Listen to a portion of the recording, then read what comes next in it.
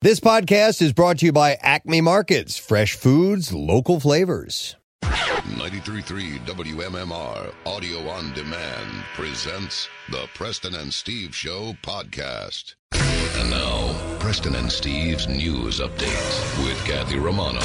Today is Tuesday, September 29th. Good morning, Kathy. Good morning. In the news this morning, a computer outage at a major hospital chain based in King of Prussia thrust healthcare facilities across the U.S. into chaos Monday, with treatment impeded as doctors and nurses already burdened by the coronavirus pandemic were forced to rely on paper backup systems. Universal Health Services Incorporated, which operates more than 250 hospitals and other clinical facilities in the United States, blamed the outage on an unspecified IT security issue in a statement posted on its website Monday, but provided no details about the incident, such as how many facilities were affected and whether patients had to be diverted to other hospitals. UHS workers reached the Associated Press at company facilities in Texas and Washington, D.C., described mad scrambles after the outage began overnight Sunday to render care, including longer emergency room waits and anxiety over determining which patients might be infected with the virus that causes COVID-19.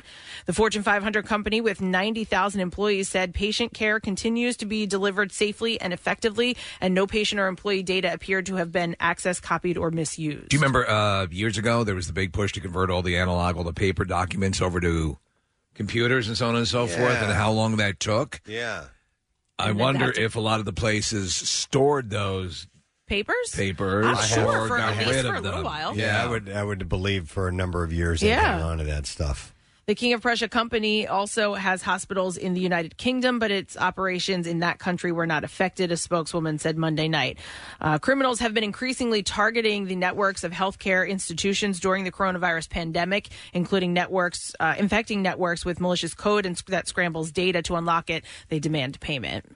A mother and her adult daughter were sentenced Monday to life in prison in the slayings of 5 close relatives, including 3 children in Morrisville last year. 47-year-old Shayna Decree and 21-year-old Dominique Decree were sentenced in Bucks County Court after entering guilty but mentally ill pleas to 5 counts of first-degree murder. President Judge Wallace Bateman said, "This is horrible and tragic because I do believe that the two of you expressed remorse as he sentenced the defendants. Unfortunately, that doesn't bring them back. You can't just say sorry and expect people to move on with their lives." He told them that they caused unimaginable harm. Both women offered tearful apologies to the court and other relatives in the courtroom. "The hardest thing for me to do is to decide who to say sorry to first," Shayna Decree said. "To my family, I am sorry for taking away these beautiful souls in such a horrible manner." Dominique Decree sobbed as she said her actions will haunt her for the rest of her life. "I'm so sorry for everything that happened. I truly don't understand why it happened," she said. A children and youth service caseworker who went to the Morrisville apartment in February of 2019 found the bodies of Shayna Decree's children, 25-year-old Naira Smith and 13-year-old Damon Decree Jr., Shayna Decree's sister, 42-year-old Jamila Campbell of Trenton, and Campbell's 9-year-old twin daughters, Imani and Erica Allen, were found also in the apartment. Campbell was strangled and the others had been suffocated, the coroner's office said. Police said the defendants were found disoriented inside the apartment. Authorities said they later gave conflicting stories of what had occurred, but everyone in the unit wanted to die, is what they said. Deputy District Attorney Christopher Rees said Monday that the killings took place over the course of 3 days. Court-appointed psychologists and psychiatrists concluded that both defendants had severe mental illness, including personality disorder, major depression disorder, and post-traumatic stress disorder. Most Souderton area school district schools will resume their full-time schedules today for students who selected the in-person learning option. The district began the year on a hybrid schedule. An exception was the West Broad Elementary School, which moved to all virtual for a 2-week period ending on Thursday in response to at least 3 documented positive COVID-19 cases. A number of safety protocols are in place throughout the district. Students and staff must wear face coverings, and frequent hand washing and sanitizing are encouraged. Families are expected to monitor children for symptoms. The superintendent, Frank Gallagher, wrote a letter. "I have implored members of our community to protect themselves and others by continuing to practice social distancing and good hygiene in an effort to keep community spread low so that our schools can remain open." There is still an all-virtual option for some families. The district says that they will continue to work with the Montgomery County Office of Public Health. In sports this morning,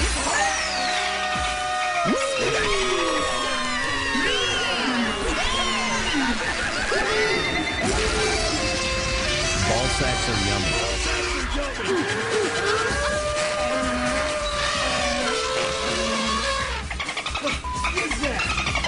The Tampa Bay Lightning are the Stanley Cup champs. Braden Point scored his playoff best 14th goal, and the Lightning beat the Dallas Stars 2-0 in Game 6 to finish off one of the most unusual NHL postseasons in history. After the clock hit 0 with no fans in attendance, there was a loud celebration on the bench for a team that endured 2 months in isolation to hoist the cup. Defenseman Victor Hedman won the Conn Smythe Trophy as the MVP of the playoffs. The Flyers re-signed defenseman Robert Haig to a 2-year contract extension with an average value of $1.6 million. The 25-year-old is coming off of his third full season with the Flyers and his sixth full season in North America. He scored 3 goals and 10 assists for 13 points in 49 games this season and added 3 assists in 12 Stanley Cup playoff games. In 202 career games with the Flyers, Haig scored 11 goals and added 31 assists for 42 points and has a career plus-minus rating of +16. In Monday Night Football, the Kansas City Chiefs beat the Baltimore Ravens. In Baltimore, the defending Super Bowl champion rolled past the Ravens 34-20 as Patrick Mahomes threw for 4 touchdowns, and the Chiefs improved to 3-0. Mahomes went 31 for 42 for 385 yards and averaged 6.5 yards on his 4 rushing attempts. And that's what I have for you this morning. All right, thank you very much, Kathy. We are set for a big show today, a big, throbbing, veiny show. You love that. Yeah, it's engorged, it's full, it's ready for you. It's purple, it's everything you want in a show. No hair, though, Kathy. We shaved it to make sure it's clean for you.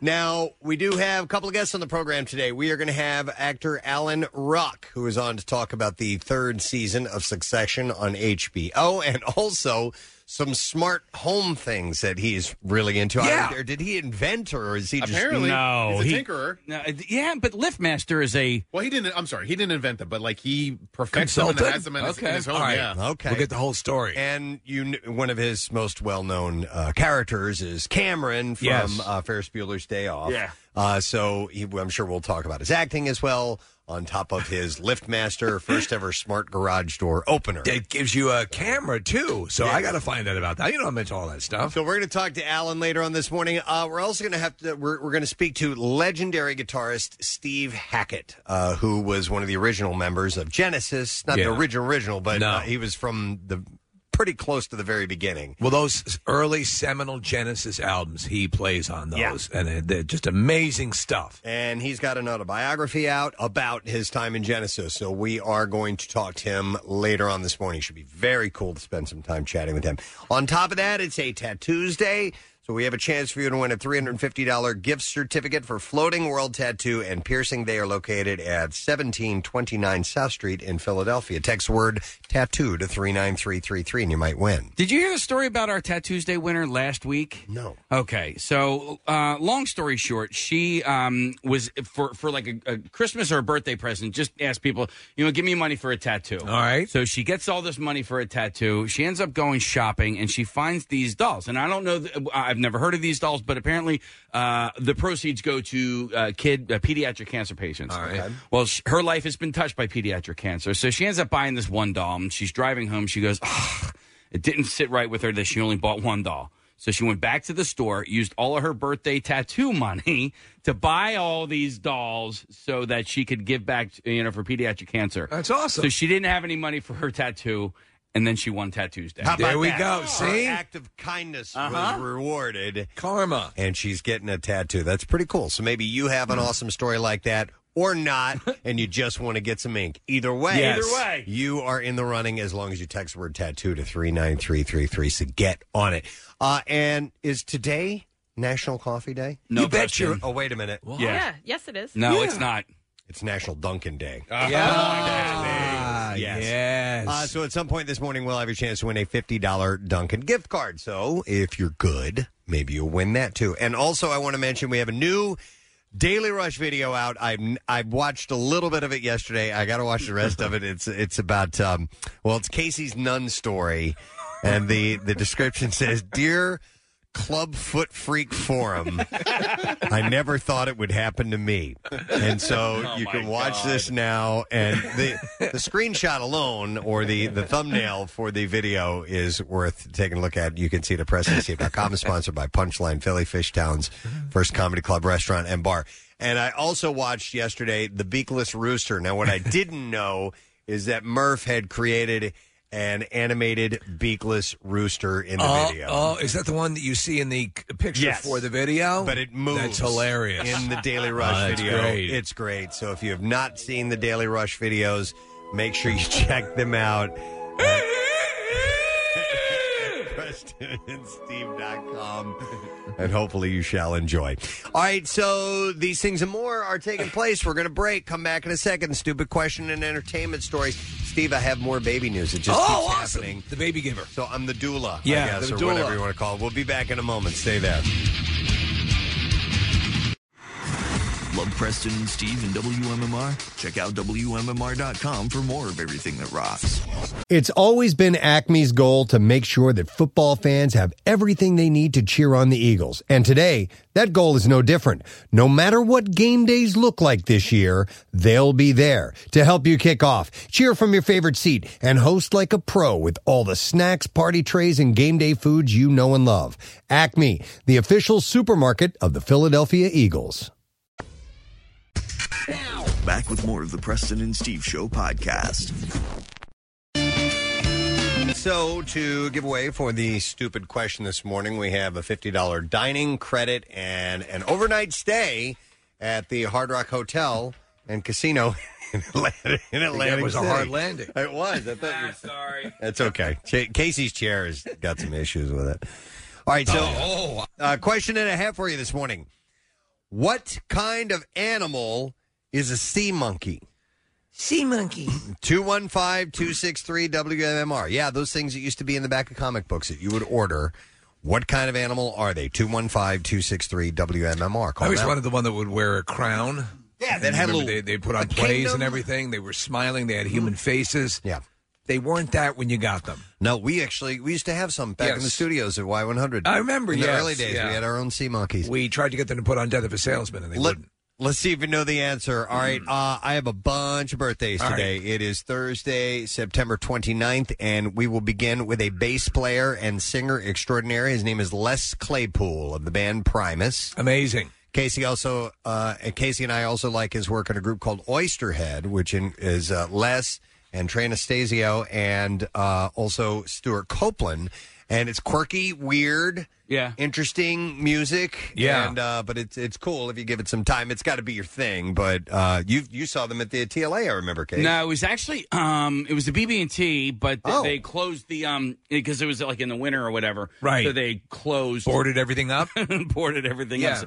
So the lawn wasn't open. But regardless, it was great. It was awesome. And I actually just listened to that album. Dude, they were supposed to come back this year. Of course. Everyone was supposed to come back. It was going to be a band or concert year. Yeah. Well, maybe next year. I follow Stuart Copeland on social media. He was getting all fired up for it. But anyhow, Les Claypool is 57 today. Ian McShane, the actor. Great. Deadwood. He's Swearingen on Deadwood. And John Wick, those movies. He's, runs the hotel. I love the Continental. Yeah. Yeah, he's awesome. And he's been in a lot of stuff over the years. 78 years old. He's got such a great delivery. Erica Eleniak, who was on Baywatch. She was also in the Beverly Hillbillies, which is a lame movie, but she's gorgeous. She looks hot in it, and she's super hot and actually very good in Under Siege. Yeah, correct. The Steven Seagal movie. She is 51 today. She was a Playboy Playmate in 1989. She's in E.T. too, right? Isn't she the little girl that stands up that Elliot kisses, or am I completely... You might be right. Yeah, no, I'm right. Yeah, really? Yeah. When he's having the dream and he's connected to E.T. back at the house, and Elliot. E.T. was up. drinking beer. Yeah. She's the little girl that Elliot kisses. Oh, nice. She's 51 today. It's Andrew Dice Clay's birthday today. Andrew Dice Clay is 63. You know what he's great in? A Star is Born. He's excellent. He's the father. He was in the studio, and I was kind of reeling off some dramatic acting things that he had done. He was in a show that I love called Crime Story. So besides, of course, the legendary comedy stuff that he'd done, when he does act, and especially in that role, he's a really lovable, good dad. Yeah. 63 today. Bryant Gumbel, the sportscaster and host of Real Sports, known to be a 10-bell douchebag. He's silky, smooth, and professional on air. There are very few who can do what he does at that level, but you're right. The word is he's in a-hole. I think it's ego is what drives him. But I got it. Listen, I am not a sports guy, but Real Sports is great journalism. It is such a well put together news program that I'll watch it anytime, no matter what sport they're talking about. He really doesn't even have to be a part of that show because he barely does the interviews. It's the center. The ones that he does do, he's still doing brilliant. He's asking great questions, So you gotta. He's talented. What do you like to eat? In that regard. So what do you eat? He's 72 today. Jill Whelan, who played Vicky Stubing. I know her well. The Love Boat. She turns 54 years old today. Now, do you remember when she came on the Love Boat, she thought that she was Captain Stubing's niece? No. She's his daughter. Yeah, that's right. Oh, yeah. Oh, yeah. It was a bombshell. She's 54 today. Zachary Levi. God, I love that guy. Yeah. He's excellent. Shazam is such a great movie. They did it right. They took the right tone to make it different from the other superhero movies. They did, and it kind of was a nice jolt forward for DC. They're either completed or close to completing the second one, Nick. I'm not sure where that stands. Just announced at this point, Steve, so that I guess they're going to head back into production. Maybe they started and then had to stop. Yeah, for COVID, yeah. Is he part of the, not in the movie version, but in the comic book and cartoon version, is he part of the Justice League?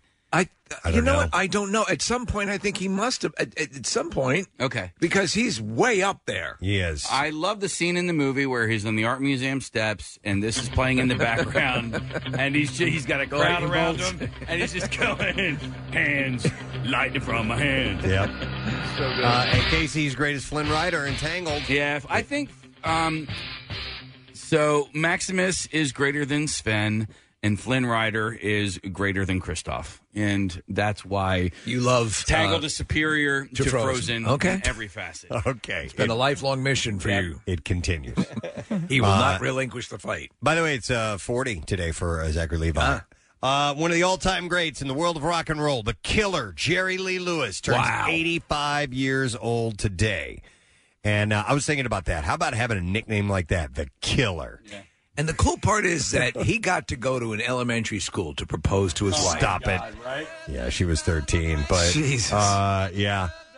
He faced a lot of criticism for that. Yeah. Ton of demons, but he is a legend, and his brother's Jimmy Swaggart. You can't deny his musical talent. So he is 85 today. Two other birthdays. Cindy Morgan, the actress, she played Lacey Underall in Caddyshack. Yeah. And she was also the female lead in Tron. Thank you very much. But I always dug her. She's 66 today.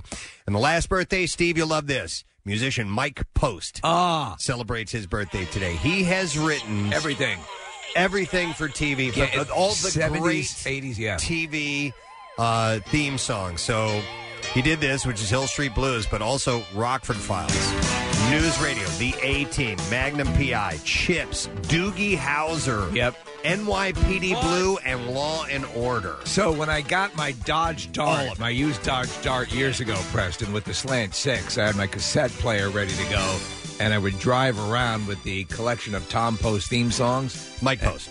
Mike Post, I mean, and so the Magnum P.I. theme is a great driving. That's a great driving song. Now, yeah, I wasn't driving a Lamborghini or whatever. Didn't need to be. You felt like you were, though, right? I might as well have been. Yeah.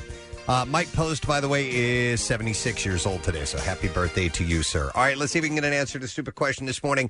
What kind of animal is a sea monkey? 215-263. Monkeys. WMMR, that is the question, and we are going to go to Kyle. Hey, Kyle, good morning. Or is it Kylie? No, it's Kyle. Hey, Kyle, how you doing? I'm good. How are you? Good. What kind of animal is a sea monkey? I believe it's a shrimp. Yeah, it's a brine shrimp. Yep. Well, that's just like a monkey. Hang on, Kyle. We're going to set you up with a $50 dining credit and an overnight stay at the Hard Rock Hotel and Casino in Atlantic City. Winner 17 Best of Gaming Awards and Casino Player Magazine, including Best Suites, Best Spa, and Favorite Casino Resort. Indoor and outdoor dining is now available. You can get fall escape rates at the hotel starting just $79 Sunday through Thursday. Visit Hard Rock Hotel, AtlanticCity.com or Hard Rock Hotel, AtlanticCity.com. All right, I have a lot of stories to get to. We're going to begin with this. Chrissy Teigen has been hospitalized in L.A. after suffering heavy bleeding during her pregnancy. She and her husband, John Legend, are expecting their third child together. She has been keeping her fans up to date on her pregnancy, which was unexpected as they had previously used fertility treatments to get pregnant. And a few weeks ago, she shared that she had been put on bed rest due to complications and put all film and book projects on hold. On Sunday, she was taken to Cedars-Sinai Medical Center from a hospital bed. She told fans, we all know that I've been on bed rest for a few weeks, and that's like super serious bed rest. I get up to quickly pee, and that is it. I would take baths twice a week, no showering, just as little as possible. She said, but I always was bleeding. And I'm about halfway through the pregnancy, and the blood has been going on for a month or so, maybe a little less than a month, maybe a bit less than a month, she said. We're talking about more than your period, girls. It's definitely not spotting. A lot of people spot, and it's usually fine. Mine was a lot. Now, correct me if I'm wrong, but this has to do with the formation of the placenta? Don't know. Yeah, I think that's the issue. That the prognosis is good, but there was this sort of a misformation of the placenta that's causing the bleeding. She told the fans, I accidentally posted the phone number to my hospital room on Instagram, so I have to move. I appreciate the phone calls, though, you little sweetie pies. Yeah. She shared a picture of John Legend preparing lunch for her, by the way. Prince Harry and Meghan Markle have reportedly agreed to film a reality show for Netflix that would involve keeping up with the Kardashian-style documentation of their everyday lives, but they're denying the reports. Would you answer the goddamn phone? A source told The Sun that Meghan wants the world to see the real her and will allow cameras to follow them for 3 months in a tasteful docuseries. But the Sussexes say that the rumors are untrue. Through a rep, they told E! the Duke and Duchess are not taking part in any reality shows. But Wouldn't you love to see the reality, like a reality version of the royal family? Oh, yeah. Real world? Yeah.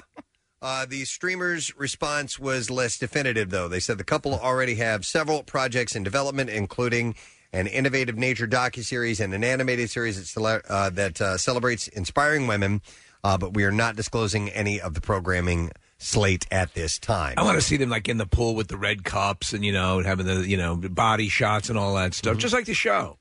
Well, the best is like when the Osbournes came out, when we saw Ozzy changing the trash bag liner or the trash can liner right, and all that stuff. Right. Those day-to-day things that, these people probably do some of that stuff as well, so it would be kind of fun. Or at least they've read about it. Carol Baskin was eliminated from season 29 of Dancing with the Stars last night. Devastating. Yes. Who could see it coming? She had teamed up with professional dancer Pasha Pashkov for the competition. We have a clip Pasha of her. Pashkov. Yeah, I think it's... Her talking about the uphill battle of learning to dance and why it was difficult for her. She was terrible, by the way. Yeah. All right, here we go. I was taught that it was a sin, so it was something where I tried to resist it in every way, and I think it shows today.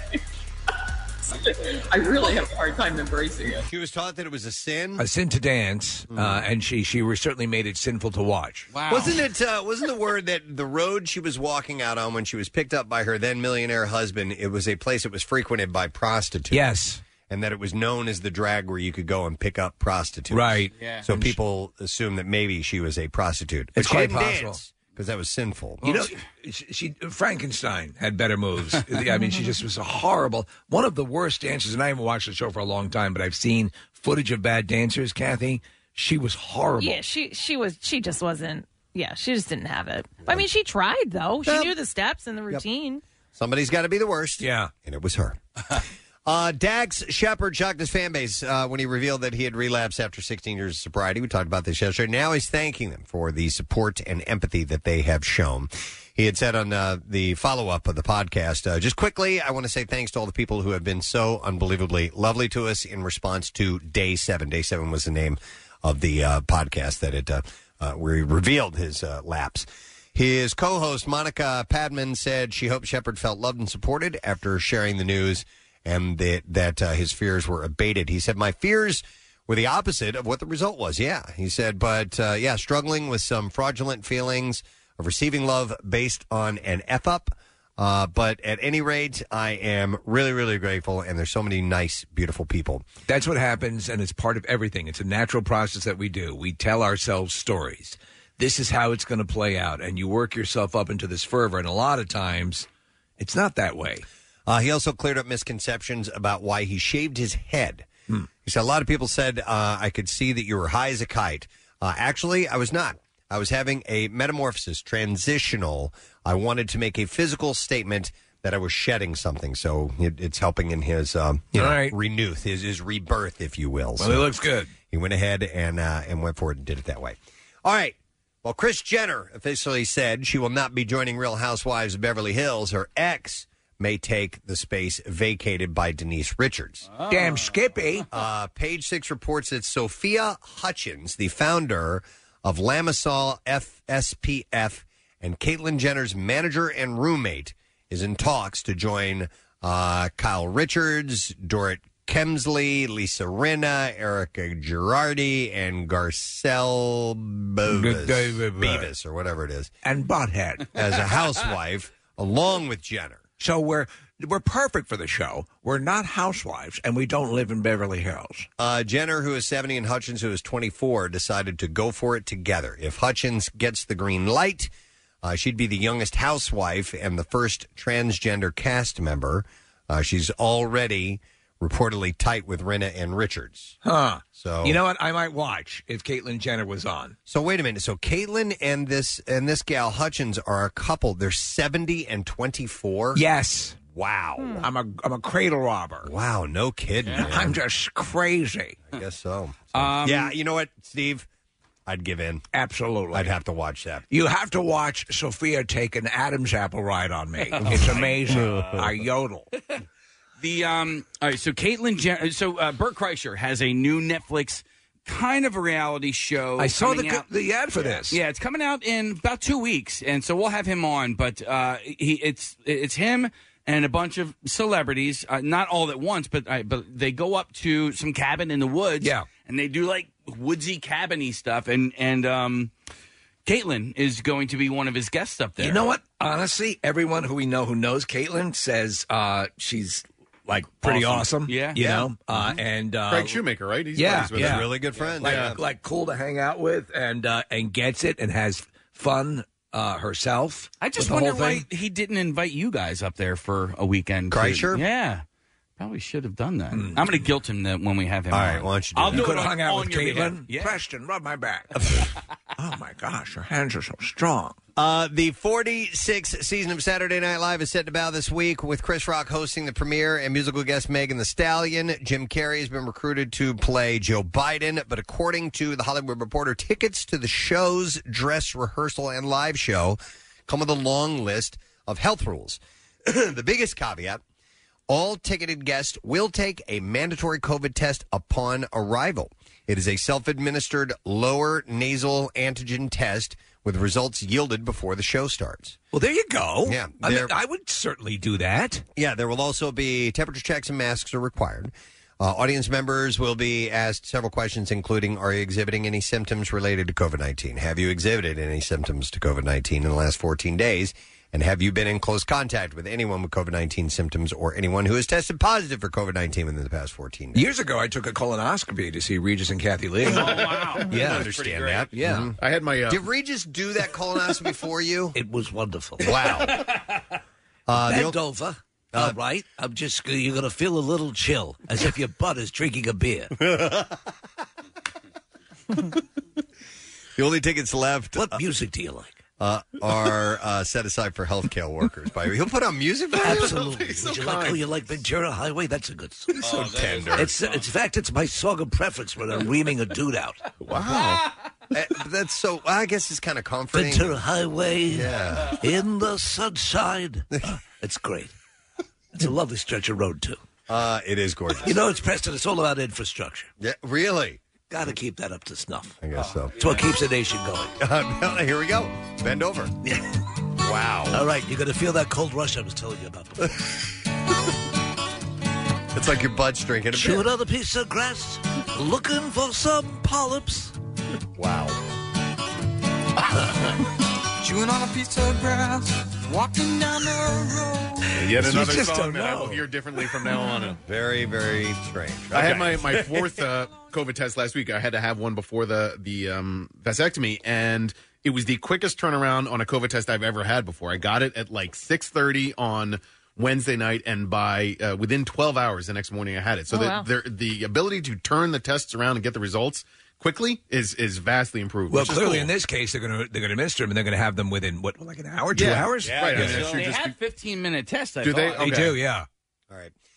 So I have baby stories. Oh, and I'm ready, and I have more than one. So when there's more than one, I guess I'm the baby bringer, I'm the doula, or the doula, whatever you want to call it. So I'm waiting for my I wonder what that's labeled under. probably under Star Wars. I already checked there, but let me go back there. We just played it the other day.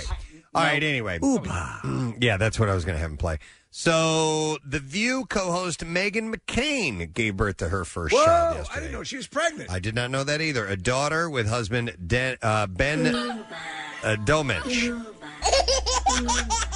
named Liberty Sage McCain Domenech. Goldblum.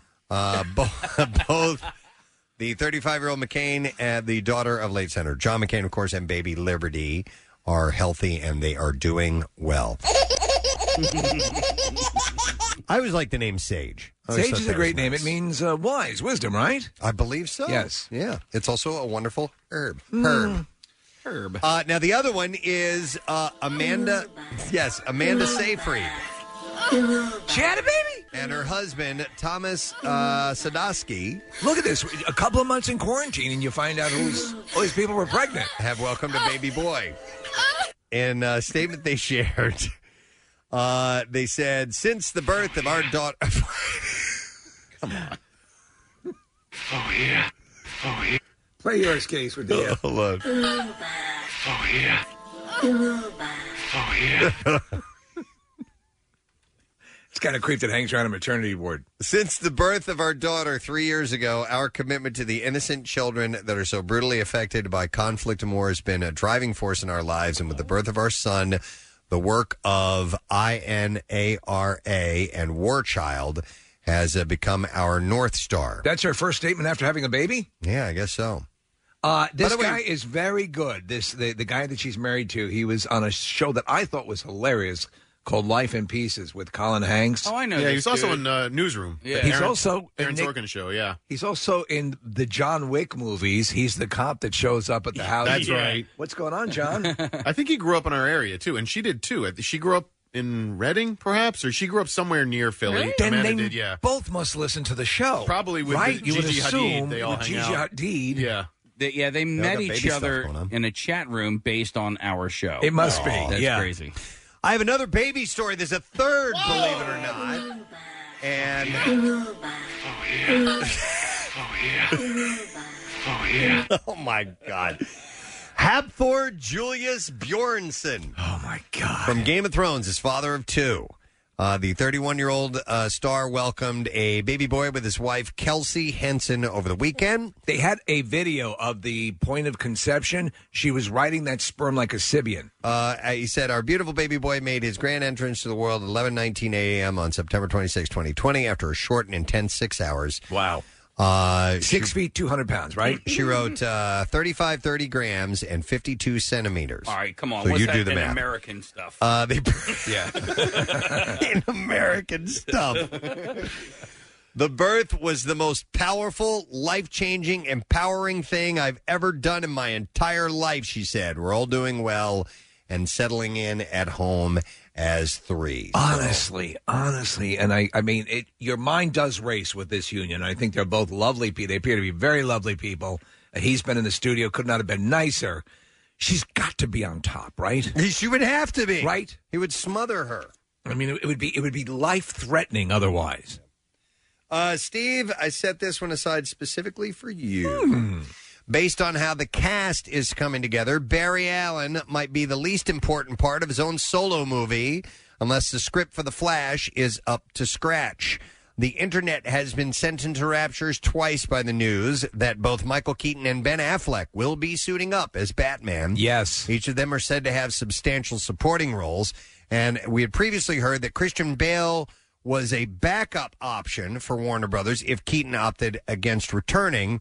But now sources say, and these are the same ones that apparently said that Affleck would be reprising his role a month before it was confirmed, that the star of the Dark Knight trilogy could still be involved in the film and isn't entirely against the idea of making a cameo appearance. Could you imagine? So it's the multiverse. Yeah. Yes. So and that's how they're going to do it. And could you imagine having Keaton, Affleck, and Bale in one movie as Batman? He apparently will only do it on one condition. According to the intel, Bale will show up if the Flash for the Flash if he gets the seal of approval from Christopher Nolan, which is a huge showing of mutual respect between the former collaborators. Yeah. The 46-year-old doesn't want to have a negative impact on his own stint as a Cape Crusader, but if Nolan gives his blessing, then talks could realistically move to an advanced stage in the near future, meaning that we may indeed get to see the actor suit up once more. Could you imagine Christopher Nolan saying, "No, I don't think so"?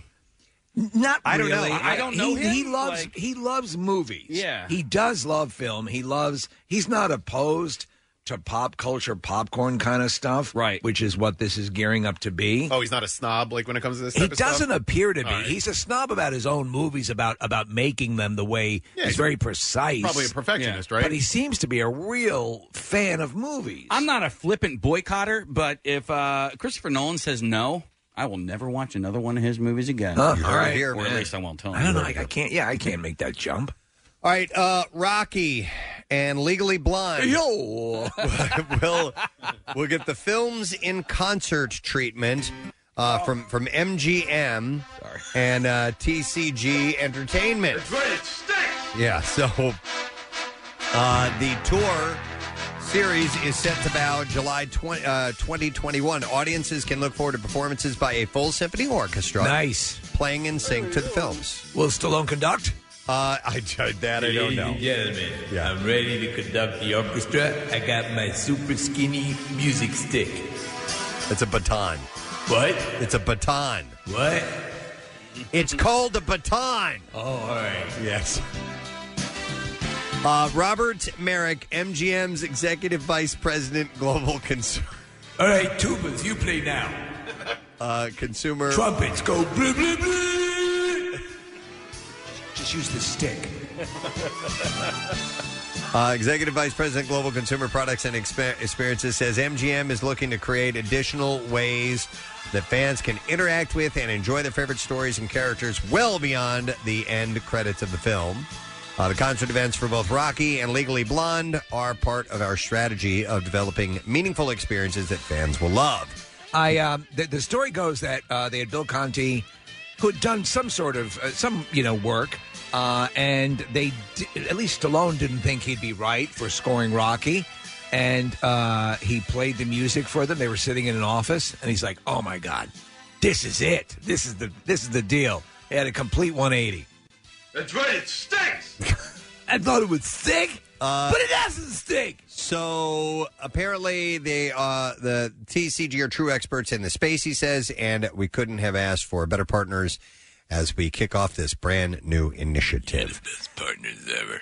By the way, is that a new It Stinks clip? Did somebody refresh that? That's right, it stinks. Yeah, it sounds better. It's been lengthened. And in Did fact, you yeah, change that, Mercer? somebody added that's right because it just used to be It Stinks. Right. And we need both, don't we? and the quality sounds better too. Yeah, and also like What? it used to just say Latin. even the way it's labeled. It's that's weird. Is somebody brushing up our sounds to our That's right, benefit? it stinks. Yeah, somebody went in there and did Wow. something. I'm going to check this Okay. out. Maybe Stallone himself. There- He snuck into the studio? Yeah, I wanted you guys to know I wasn't happy with the sound quality. That's weird. He's like the little gnomes that come in and fix the shoes at night. You know? Little cobblers. Yeah. This is a different stinks. What is this one? Oh, the bag stinks. What is that? That's you, me. Preston. Oh, the bag stinks. What the hell is That that? almost doesn't even talking sound about? like you. Yeah, Okay. but yeah, how? I don't That's know. right, it stinks. Don't know. All right. I have a couple other things, and then we'll move along. James Cameron told his Terminator star Arnold Schwarzenegger that the Avatar sequels are on their way. He spoke virtually from New Zealand during a chat for the 2020 Austrian World Summit. Cameron said, "We're 100% complete on Avatar 2 and sort of 95% complete on Avatar 3. That's amazing. So their whole facility was able to pretty much continue putting the movie together because it's all CGI and motion capture, you know? so they were able to have the actors do their stuff and continue shooting the films during quarantine. I hope that it's really great, and I'm sure that it will be, because I don't really have a yearning for another Avatar movie. No. And I would like for it to just pop up and go, this is great. You know what I mean? Oh, and all of a sudden just be awesome and go, wow, I didn't even know I needed that. You Yeah, know? So and be I'm blown away by it. I'm hoping that's the case. I agree. Listen, when I show off the home 3D stuff, the TV sets that I have that are 3D, and why it's good to have it, that's the movie. The 3D is just sensational in Avatar.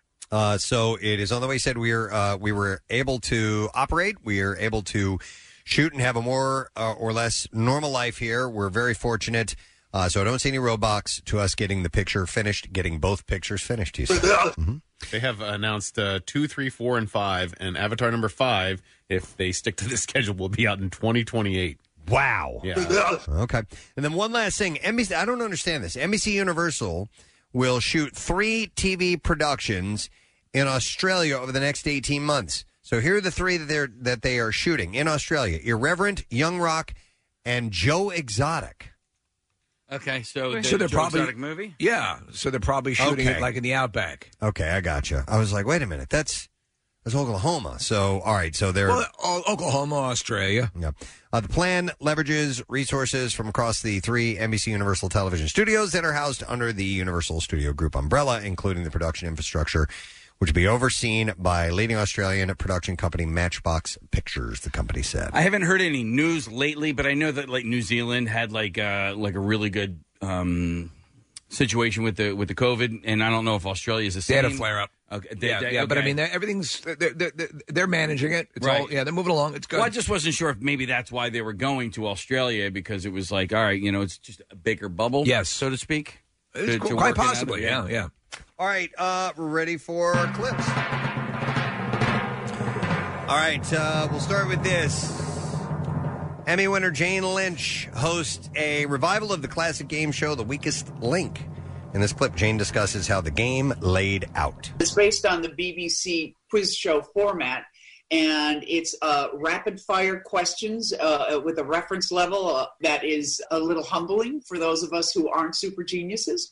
But what's great about it is, as an audience member, you know a lot of the answers and you don't know a lot of the answers. So it's affirming of your education, and it's also educational. So you learn something every time. Yeah! The Weakest Link airs tonight. That's at 8 o'clock on NBC. I remember the original host was sort of short cropped hair. Actually looked a little bit like Jane Lynch. Oh, yeah. And her thing was you have the thing and they'd have a little conversation, and then she would insult you. Yes. If you got the question wrong. And her phrase was, "You are the weakest link. Goodbye." Yep. Mm-hmm. All right, here's the next clip. A group of vigilantes trying to take down a group of supposed superheroes owned by an evil corporation in The Boys. In this clip, Anthony Starr, who we had on the show not long ago, discusses what he thinks the best element of the show is. One of the great things about this show is that we really dip deep into the characters' history and their upbringings and, everything. There's formative moments all throughout everyone's lives. And we dip back through flashback, and also as the show goes on, we develop our own history and use that to develop empathy for the people you should hate. Season 2, Episode 7 of The Boys begins streaming on Amazon Prime this Friday. Did you see the most recent episode? And I'm going to try to watch it today. Okay. I'm very excited. All right, because we have to talk about something. I love that show. We love that show. It is so good. It is, I believe, the biggest hit Amazon Prime has had. No That's way. awesome. Yeah. All right, and there you go. That's what I have in the entertainment report. Listen, we got to take a break now. Before I remind you, it is Tattoo Tuesday. Don't forget, we have a chance for a $350 gift certificate for Floating World Tattoo and Piercing. Text word tattoo to 39333. You can check out their work, by the way, at Floating World Tattoos on Instagram. Go take a look. We'll be back in just a moment. 93.3 WMMR presents Jackson's Local Shots Artist of the Month, Mo Lauda and the Humble. Can't find another reason why this one hurts. Celebrating our area's best talent, bringing it to you on air, online, and in the community. Here and see more at WMMR.com, keyword Local Shots. Mo Lauda and the Humble, Jackson's Local Shots Artist of the Month. Sponsored by Family and Company Jewelers. Find a band that rocks her world at Family. 93.3 WMMR. Everything that rocks. Coolest thing yesterday, unexpected, was the fact that Kevin Bacon has posted a video, and he put it on several social media platforms. It was on Facebook, it was on Instagram. I don't know if he put it on Twitter or not, but it was him just playing some blues music that he appreciates. Right. It was I don't know if this is a regular feature of his, but he's obviously a massive music fan. He and his brother Michael have been on our show many times throughout the years. Of course, they come to town as the Bacon Brothers, and they play shows and so on. Big passion for him. In this video, he's wearing a classic WMMR T-shirt. Yeah. So cool. Which, by the way, looks brand new. It does. And I'm wondering where he got this shirt. Yeah. And it is so... It's a white T-shirt with the classic WMMR, yellow logo. And I'm wondering where he got this shirt. And it's so prominent in this video. It's like in your face, WMMR. And it was so cool to see that yesterday. It is cool. It's got to be deliberate, like he didn't just go into his T-shirt and drawer and pick this one out. I'm sure that he wore it on purpose. A lot of people commented on his Instagram post. He did not put anything on Twitter for some reason. I don't know why, but Facebook and Instagram. But yeah, Monday Blues is something that he's done for a while, and he just digs through his record collection and picks some new music and puts it on. To the best of your knowledge, in any of the comments, did he respond to any of the comments about the T-shirt? He did, yeah. What did he say? Not to I commented. Preston commented. I think Kathy might have as well. But he didn't respond to us. But he did comment. Just So thanks. he loves the station but hates us. Well, I think he's not into the new show. He's a little shy to reply to us directly because then we're going to ask him to come on the show. Well, I'm sure there were lots of responses. It had over 50,000 views, and so I'm sure he got a lot of comments, so maybe he didn't get a chance to see ours. Hey, guys, I want to be clear that I like the station, but I do not like the morning show. But he was playing some Wyclef Jean, and he was playing some Lenny Kravitz, and I think he was playing, maybe it was Earth, Wind, and Fire? Earth, Wind, and Fire, possibly. Where is he, by the way? I mean, his basement. Okay, because he's got like spray paint on the wall and... Yeah, he's got a little studio and a music love room down in his basement. Steve, you know whose fault it is, probably? Dr. Gary. Yeah, absolutely. Dr. Gary, stop bothering Kevin Bacon. I had to admonish Dr. Gary to stop bothering Kevin Bacon. He turned to me and he said, and I said, he's a really good guy. And he goes, maybe, but I'm never coming back. But he came back. He did. He came back. He did Camp Out for Hunger. Several times. Yeah. I'll never forget, we were at the Camp Out for Hunger, and I told him...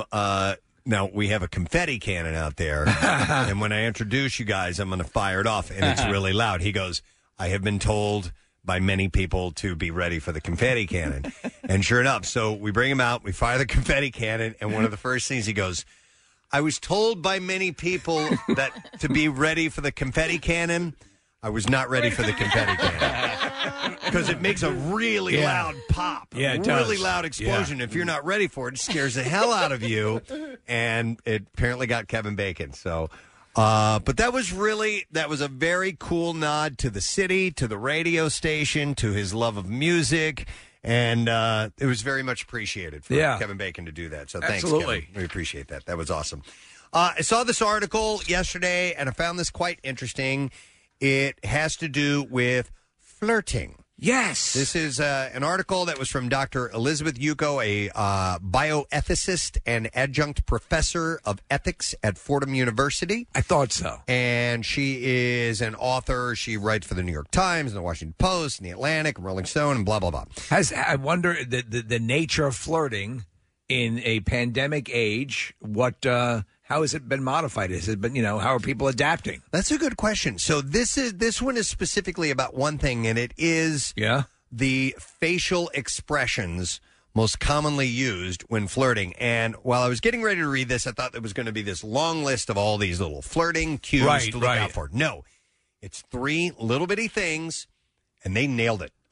From what I see, what turns you on, or what? No. Just a flirtatious look from someone. Okay, boy or girl. Either. And I think probably more so a girl, but I think they nailed it. So let me give you the setup to this. So the study published in the Journal of Sex Research involved coding and analyzing a variety of facial expressions to determine which were most commonly perceived as flirting. Through the research's focus was on, though the researchers' focus was on how men pick up on flirting for women, the findings could make sense in either context as well. So it was meant to find out what men find as flirtatious behavior from women. What facial But it goes either way. cues.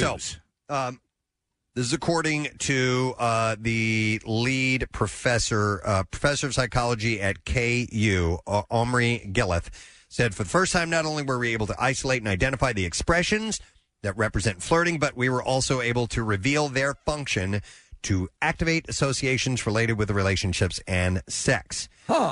So there was like several people were involved in this study. So without further ado, here are the facial expressions. All right. There are 3 of them. Do you want me to see what you think it might be first before I do I this? have no idea. No, Okay. give it to me. I mean, for me, one that I think would always would be a little bit of a raised eyebrow. Okay. Right? Anybody else? It's just a smile. Okay. Some sort of tongue between the index and middle finger. Yeah. I'm flirting. This is meant to simulate oral sex with a woman. God, we used to do that all the Yeah. time. Yeah. And when I was a teenager. What are the signs? All right. Fist on the outside of your mouth with your tongue on the inside of your Right, cheek. right, yeah.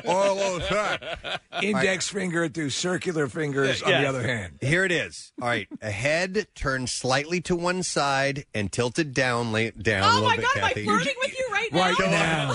Wait. He is so horny for A Preston. slight smile and eyes turned forward, turned to the implied target. So, Kathy, it's All like right, this. Oh, my God. And I think that's it.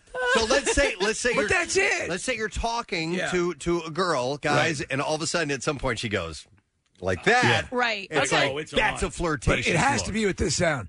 All right, so let me say it again. All right. Head turned slightly to one side, tilted down slightly, a slight little sly smile, and eyes turned toward the subject. Right. That is the quintessential flirtatious look. I think that is a cue that I would always read as to me that would indicate things have shifted. If I was talking to a girl and in my dating days, even with my wife, she'll do she would playfully do that sort of look. Yes. I think back in my dating days, because I was so girl crazy, it was ridiculous, man, that I would just, my being enamored in that person would lead me to believe that they were flirting with me, if you know what I mean. Like, I was probably picking up miscues. And Someone was nice to you, and you're like, I think she wants to She bang me. likes me. That's a problem. But That's flirting- a huge problem when flirting- you misread signs. Well, that's the thing. Flirting can be done by anybody at any time, even if they are not interested. Like, people like to flirt. Playful. Yeah. Right. It could, that was a terrible. I'm not good at it. That was a terrible attempt at that. No, look. that's really bad. Wait, I slight would smile. run. No, that look should come with a restraining order. And also, Casey, it's not a side eye like Yeah. this. You son of a bitch. You need to turn towards Not like me a you're little gonna bit kill first. her. Yeah. Go like this. Okay. I love that he's trying to teach you. Wait, so is that it? It was all 3 in Yes. one? Yes, Okay. it's all 3 of those. One, it's not one of them. It's two. the combination Got ya. of that. Head turned to one side, All right. tilted, Is it like this? tilted down slightly. You got it, Casey. Nailed it. That's a really mad look. No, you got to Steve. smile. Yeah. Oh, I'm sorry. Turn that frown upside down, sad clown. Yeah, the little bit of the Head also turned to one side, slightly tilted down, a slight smile, eyes turned forward to the implied and target. fourth in that list, if I may, would be playing with the hair, the pubic hair. No, playing with the hair. Yeah, then there's some other little things. bit, yes. Yeah, these are just the facial expressions. So yes, playing with the hair, or even the oral fixation, putting Yeah, the hair yeah. in the mouth or something like that. Yeah, but sometimes that's not. That's just like a nervous behavior. Okay. Not flirting. Nice. And so but sometimes maybe you guys would see that as them flirting with you, but She meanwhile wants to they're suck just but not necessarily. They're just nervous to be in the Clearly wants conversation. to lick my genitals. Any touching, I would always interpret as flirting. If a girl touched me, I would say, "Yep, I'm now That's going one. to have sex with her." That's one you have to get. I think. Yeah, but get here's- in the context because I will occasionally when I'm talking to people, I'll put my hand on a shoulder but it's somebody that a little bit, but that's easy to misread those All cues right. because there are people who are just tactile people. So I want to address the misconstruing because Right. I'm guilty of it as well, Preston. I would interpret any flirting signs as a sign that that person liked me. Right. And looking back on it, I'm angry at those women because I feel like they were false signs. That they were flirting with me, therefore they like me. And they weren't. They didn't. There's just but fun I and didn't see it flirting. that- I know. So, I know Kathy- that now. I was going to say, Nick, I was a toucher. Like, I'd always F you. on like the shoulder or the arm or Leg? like walking down. No, Hand? probably. No, I Yeah. mean, but The like, inner thigh sometimes, yeah. Inner thigh. You gently cup the testicles. Right, yeah, just, And you go know. boom, boom, boom, Bottom of the feet. And I don't know why you would think that would be flirting. boom, boom, boom, boom, boom, boom. Boom, boom. No. But I let me ask you: is there, if you extract, I'm interested in a mate or a relationship, just the fun of flirting was something that you enjoyed, correct? I think so. I don't know. I was such a flirt, and Yeah. like I said before, I would, and I didn't go out saying I'm going to flirt so I get free drinks, but Right. like I You thought it. would go out and not spend $1 in Right, college, right. and all I had to do was touch Nick's shoulder. Yeah. Oh, buy your drinks all night. I want to hear from people who are So nailing this chick. who are overly flirtatious, and they maybe they can't even help it. It's just your way. 215-263 WMMR. There was a gal, and she wasn't floating. Oh my God, she was a toucher. So damn funny, Nadine. But she was like Elaine from Seinfeld. She would like hit you. Yes. Oh, yeah. And it used to crack me up. yeah. There was a friend of mine, Marlene, was always, and she just had that way about her that guys always thought, oh my God, she's into me. Yeah. She's into me. She was a pretty girl to begin with and had a great personality, but she just was flirty and just her natural way. And it ended up causing her lots of problems because guys were always like, following around like a puppy dog. Right. I guess, Kathy, for me, it probably worked out in my favor that if, like, for people like you, I didn't have any self-esteem and self-confidence or money. So you're flirting. I'm in the I was running like, away club. I was like kryptonite. You know? Oh, I'd like a beer. Yeah, I would like one too. You want to buy me one? Or Yeah. You like penny drinks? Say, why don't we take this back to my apartment and look at my pine cone collection? I had moved on from pine cones at that point, Steve. I think Rochelle is very flirtatious. Yes, she is. She's very playful. She has a southern sort of flirtatious way about her. You know what I'm talking? And the southern, there's a southern way. Yeah. And it's a very enticing way. there was when we were flying to London for the Eagles broadcast. Preston and Rochelle were sitting behind me, and Rochelle was like super nice. And she was like, "Oh," and she started giving me a head scratch. I was like, "This is great! Yeah. It felt awesome." She's got long fingernails. Yeah. My hair was clean, so I didn't feel self-conscious. And at a certain point, Preston's like, "All right, this is getting uncomfortable." And that's when you went around and straddled her. I don't like this anymore. In case I'm going to have to charge you. You're a head massage cuck. Oh. Yeah. The study author said, across their 6 studies, we found most men were able to recognize a certain female facial expression as representing flirting. It has a unique morphology and is different from expressions that have similar features. For example, smiling, but aren't identified by men as flirting expressions. So you have to add those other things: the head turned slightly, the tilted down, the smile, and the look. Yeah. I don't know if I think I've told you guys this before, but like the flirting became, it got to a point where like it was almost like a little challenge for us, like my friends and I, and Your squad would well, not so much sort of compete. So like I had one friend that was a bartender at the bar that we would all go to. So like it became a challenge. Like I would go in and jokingly I would go out with no money and see how far I could get throughout the night. So like, and she would kind of help too, because she was Right. the bartender. So like if there was some flirting going on across the bar, she would say, Why don't you buy her a drink? "Why don't you buy her a drink?" No kidding. Yeah. Okay. So we had like a little Now- little thing going. Did you ever have to borrow money, or were you always good to go from friends? I mean, did you ever have to borrow money because you couldn't get a drink, or was it no problem? No, I mean, like I would have my own money, but there were nights where it would be like a Wednesday night, and we'd be like, okay, we're gonna go to the Rat, and I'm gonna take like one night I went out with $1, so I was gonna see where I could get with $1, and I went home with $1. Nice. It's wild because there was one time, and Nick Murphy remember this. Lauren Harris was doing a thing at the Comic-Con here in Philadelphia, and so I gave her some lines to see how much free stuff she could get at a. Oh yeah, That's right. Yeah. Guy was giving her stuff right and left, and it's just there you go. It was like me going to the mall when I was a kid. My mom dropped me off. I wouldn't have any money. I'd go through all our arcade games looking for coin change things, trying to scrounge, see where they had samples around the mall, see if you could make it. You always got to look under the games? Under the games. Okay, didn't know that. All right, let me go to, I have Laura on the line. Laura, good morning. Hi. Hey, what's up, Laura? Not much. Sorry to bother you at work. No, you're all good. Okay, what do you want to tell us? So my husband and I both have a very flirtatious personality, and it's so much so that friends that we hang out with have thought in the past that we were swingers, and we're not, just because we are both so flirtatious with the touching of the arm and all that fun stuff. Okay, so with other people, and you guys will do it in front of each other? Yeah, we're not jealous people, so right. Yeah, neither Rochelle and I aren't either that way, and she does her little flirty thing, and it's funny, and I get it, and but people pick up and think that maybe you guys are trying to proposition them into a night out.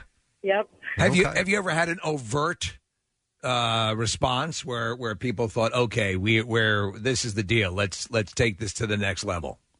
No, it's usually, one of those situations where we hear it through the grapevine that they're like, oh, yeah, they said that you guys are swingers. And we're like, yeah, no.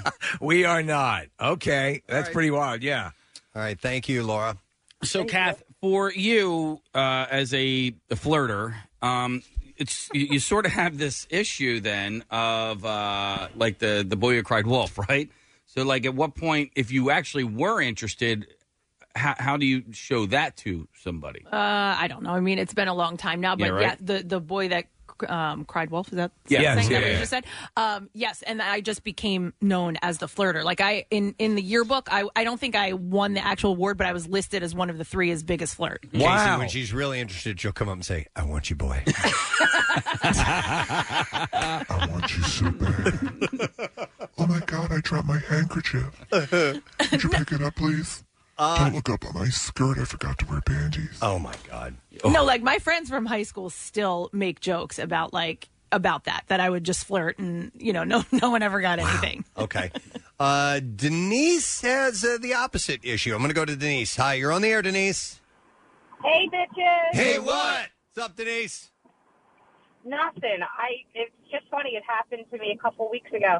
I try my hardest to flirt, and it's like completely overlooked from guys' point of view. So what are your go-to moves when you're trying to indicate to a guy that you are you flirting? tilting your head?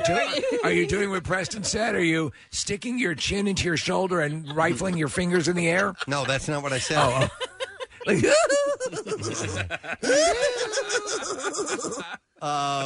No, Denise, what are some of the signals you're sending? Like the touching of the arm and the laughing and like trying to have like side conversations if you're in a group, and it's just like, oh, okay, and they move on to like usually my friends that are with me or what have you, and I'm like, do I have a deformity that I can't see? I'm not exactly sure. All right, now listen, I'm asking this delicately. Are you attractive, or do you have some features that you feel aren't flattering, or I look past the hump I have on my back. Oh, stop it! Gee, I knew it. Denise. I like your spunk. I like your attitude. That should be enticing. Maybe it's just an issue of confidence. I don't know. Do you think that might be it? I have no clue. Or guys can be dumb too. It's a movie actually is a good instructional. Is he's just not that into you? It was on the other day. Yeah. But Denise, try the slightly looking down, head turned slightly, looking at the recipient and smiling and going hee hee hee. And you know what? Before you go out for the night, put some lipstick on your hump. I usually have it cut out of my shirt. There you go. So that's what I used to do. I used to accentuate my Shrekiness. Hey, Denise, let me ask you a question. Has it been immensely more difficult over the last 6 months, or are the times contributing to the difficulty when it comes to flirting? Flirting over a dating app probably is like one of the hardest things to do. I would imagine. Because I'm a very sarcastic person, so I guess sarcasm doesn't come over in a text. Not always. No, you're right. No. And sarcasm is kind of tough in flirting too. And sarcasm is tough with masks on. There are gentle facial cues, like a slightly, a slight smile. And there are people who love that playful sarcasm. You know what? It's just a way of sort of pre-checking with people. Someone's going to appreciate that about you, and I wouldn't put too much pressure on you. Those perfect people.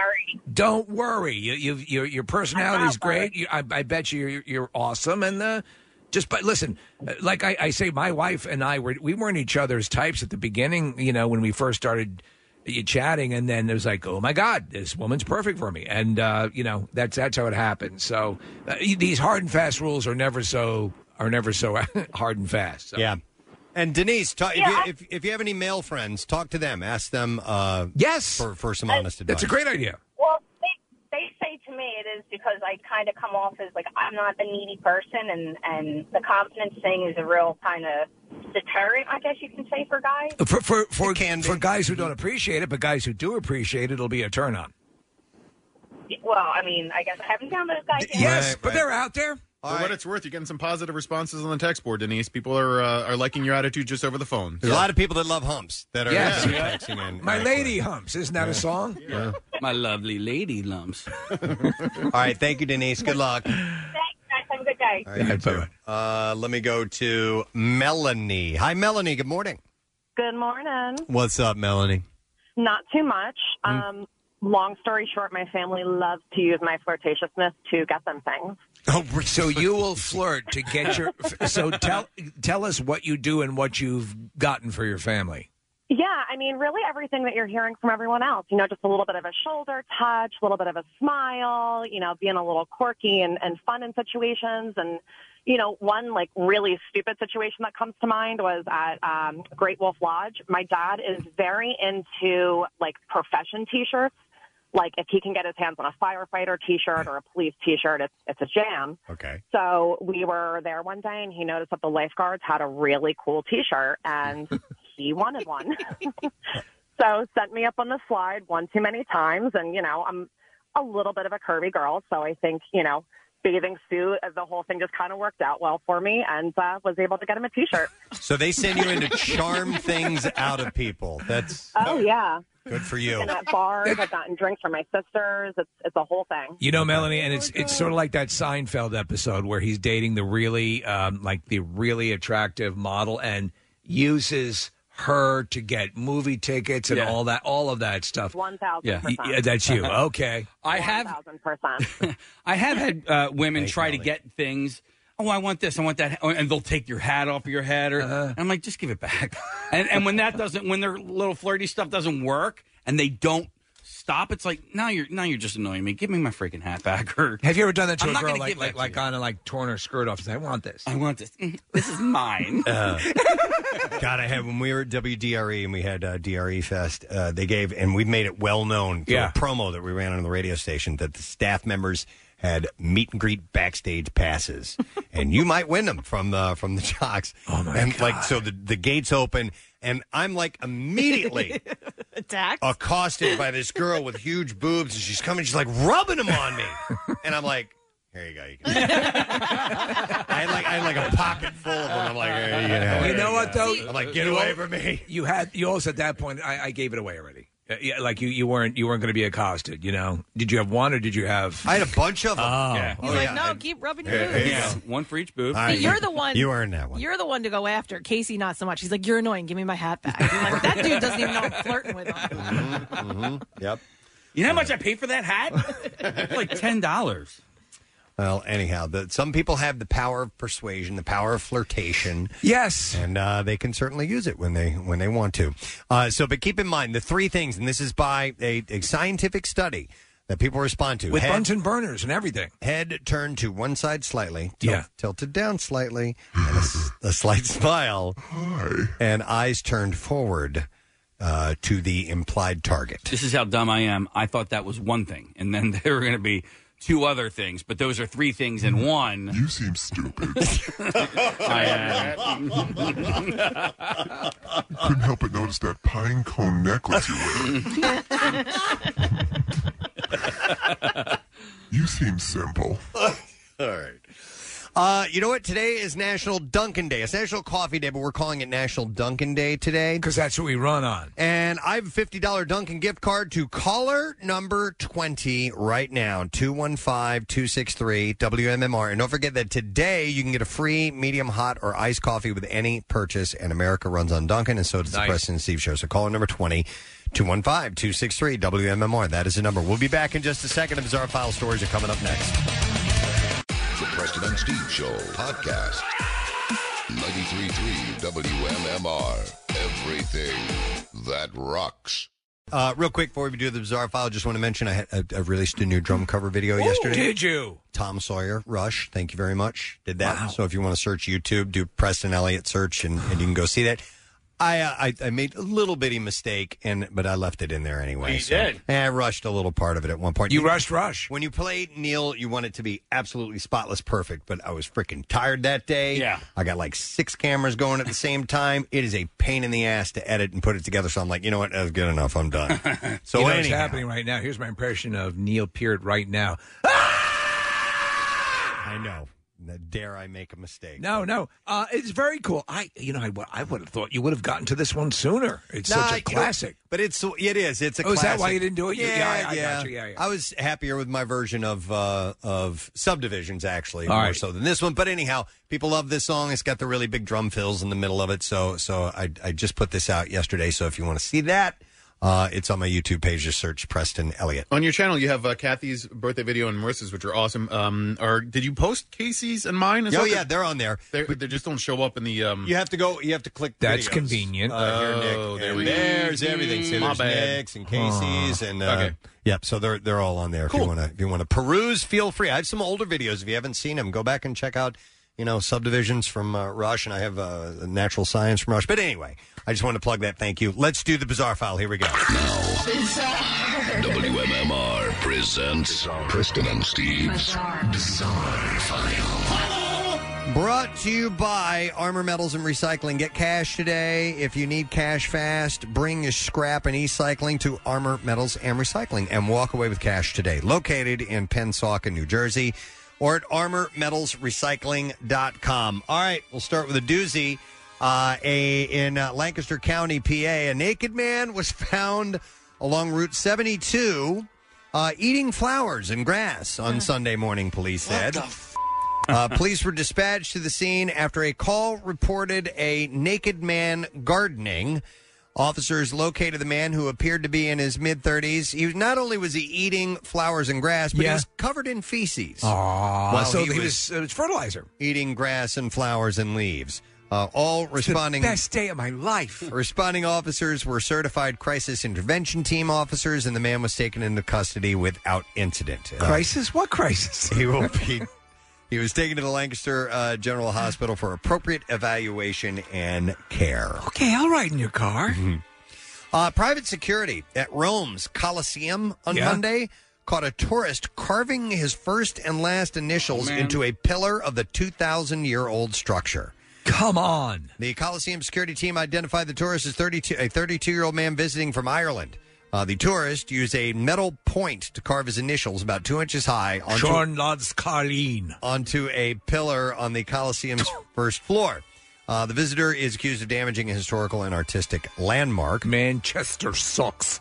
In Italy, Damaging a historical or artistic landmark is a crime that could end him up, give him a year in prison or a minimum fine of about $2,500. The problem with that, and you've been there, I have not, but my wife has been a number of times. The stuff is pretty accessible. Yes, it is. I haven't been to the Coliseum. I haven't been to Rome, but I've been to the Venice, and yes, it's all, you can get right up close personal to it. Their mistake is that on the third Tuesday of every month, they have Chisel Day, which is a big mistake. Not a good idea. The Coliseum reopened to tourists on June 1st after being temporarily closed for 3 months due to the pandemic. This is pretty wild. Steve, you sent me this yesterday. A zookeeper has been savagely mauled by a 560-pound gorilla that she raised from birth. The woman was left with 2 broken arms and chest and head injuries after the attack at the Madrid Zoo. Malabo is a 29-year-old male gorilla. Malabo. And he managed to break through 3 doors to get to the indoor facilities of the zoo while the zookeeper was getting on with the usual breakfast routine. Can you imagine? So you're working, you're in there, you open up a door, and there's this gorilla. Yeah, the zookeeper was stabilized by paramedics at the scene before being rushed to the hospital in serious condition. The statement issued by the zoo said, "Given the event that occurred this morning with a gorilla keeper from the Madrid Zoo, we share our official note and our wishes for a speedy recovery for this worker. We sent her a basket of fruit." Upon entering a bounded area with a triple door, the caretaker met Malabo, who had accessed it. The reasons why the animal was able to access the area are being investigated internally. That needs to be investigated. How the gorilla could breach 3 separate doors? Yeah. The screen doors there must be. The zoo team managed to remove the animal, and later the veterinary team anesthetized the animal with a tranquilizer dart, which was transferred to its interior bedroom, and at the moment it is calm, they said. Note that Malabo has been raised by his caregiver since he was born with a protective behavior towards the group and close to his caregivers. So you wonder why this happened. And they said at this time the caregiver has a reserved prognosis, and the first thing is to wish her a speedy recovery, they said. So, Malabo so tight. We'll see that. In Pontiac, Michigan, this happened early Saturday morning. A homicide occurred, and detectives are trying to identify the individuals in photos. The deputies responded to the report of a shooting. The caller reported the victim was in the parking lot, laying on the concrete. The victim and his girlfriend had been waiting in line to enter a haunted house when a male subject in line ahead of them wouldn't move. The victim and the suspect exchanged words as the suspect thought the victim had cut in line ahead of him. The victim stated to his girlfriend that he was going to his vehicle. The suspect and the vehicle went separately to the parking lot. Witnesses reporting hearing shots fired. The victim was struck in the side, neck, and chest. Dude killed him. For a haunted house attraction. And for a cut-in-line thing. Come on. So they transported the victim to the hospital, and he was pronounced dead. So they are looking for this suspect, obviously. And then we'll do one more story, and we will wrap it up for now. A Canadian couple has had their marriage annulled because of an inability to have sex, something that's so rare that the CBC said that statistics aren't even kept on it. Really? A British Columbia Supreme Court justice granted the annulment sought by a woman for religious reasons from the man she was married to in August 2018. The woman said her husband was impotent and they'd never been able to consummate the marriage. They hadn't tried to have sex until they were married, but the man put the blame on his wife, claiming that he has regular sex with his new girlfriend. Oh, man. This might be a flirting problem, Preston. It might be. Send them that article. Has she tried the tilted head and smile thing? I don't know, but yeah. All right, and there you go. That is what we have in the Bizarre File for you this morning. All right, let's take a break. But as we are doing that very thing, reminding you about the fact that it is Tattoos Day, we have a $350 gift certificate for Floating World Tattoo and Piercing. They're on South Street.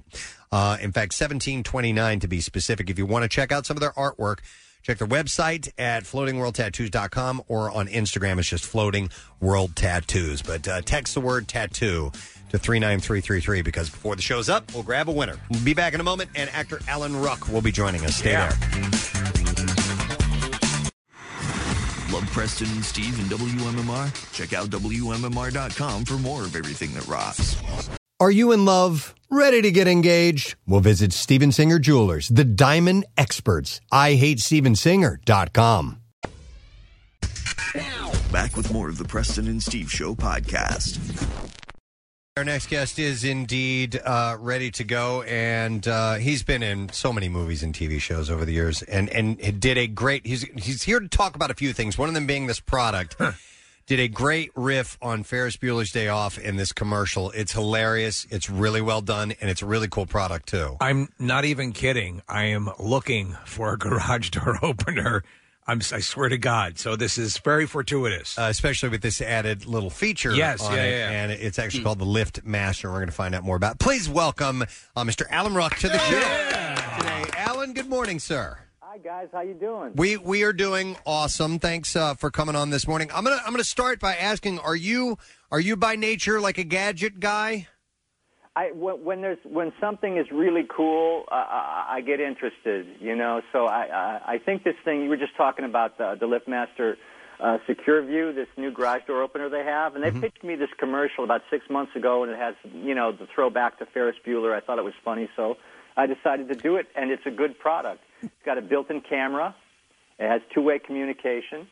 You can work the whole thing off your smartphone with the app. It's called MyQ. So I actually think it's a really good product. Well, listen, everyone here on the show knows I'm a massive gadget guy. I am an immediate adopter, but I swear to God, this is not stroking Alan Ruck. This is the truth. I was looking for stuff like this, but I think you've just made my my decision. This is the one. I love. You're going to really like this. Yeah, I love the camera option and the whole deal and the interconnection. That's great. So you can tell the people that you've already sold one of them. Sold one of them in Philadelphia. So for people who haven't seen the commercial, it's a riff on Ferris Bueller. It's when Ferris and Cameron are going to take the Ferrari out, and they're in the garage, and he's doing the speech about it is his love and so on, and then you interrupt because they're in the garage and there's a camera on the garage door open that says, "Not so fast, guys." It's brilliantly done. I've been there. Yeah, totally. And did you have a hand in this, in the development, or did they just approach? No. Okay. No, they had the whole thing mapped out, and they said, "Would you like to do this?" And nice. It seemed like a lot of fun. Yeah. That's cool. Very cool. Well, you're on a hugely successful show. Succession is going great guns. We're friends with Adam McKay, who's a Philadelphia guy, and this has to be a super fun project to be attached to. I've been waiting for a show like this for about 30 years, to tell you the truth. I've always wanted to do something that was ostensibly a drama, but is wickedly, darkly funny. Yeah. And so I just, I struck gold this time. I got really lucky. Alan, you know what I love about the show is that obviously it's about these incredibly wealthy people who are just stratospheres above everybody else on the planet, right? But their problems are still human problems. They have family dynamics. They have daddy issues. And it's written so well that they're human beings even though they're exceedingly wealthy. Yeah, I mean, they're foul human beings. Right, yeah. They're not really admirable people. Yeah. And the thing is, I guess the message is money will not fix you, because if you're a miserable human being, it's not going to make any difference. And it has almost like the same way alcohol can amplify your worst attributes. Money can do that as well. But we have always been fascinated by the uber wealthy. And I think it somehow does us well to see that they're not just constantly blissfully happy, that they have a whole a spate of problems that occur because of that wealth. Yeah, they go through things that we will never deal with. Actually, like the whole idea of prenups. I mean, it's a real thing. And, yes. You can't just fall in love with a girl and marry her. She's got to be vetted by the family to make sure she's not going to abscond with the wealth. Whereas we might say, okay, who's going to end up with the hot plate? They're talking about estates and things of that nature. It's a lot more impactful. Have you had encounters with people that are of that, uber billionaire status that have indicated that they can identify with some of the things they've seen on the show?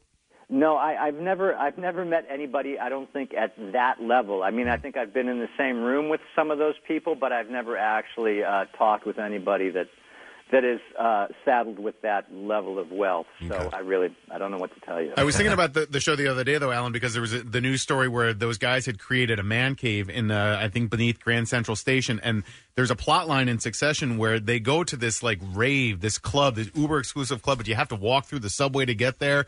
So there are parallels in real life that happen in Succession. Yeah, I think, truth is stranger than fiction, for sure, especially in the times we live in.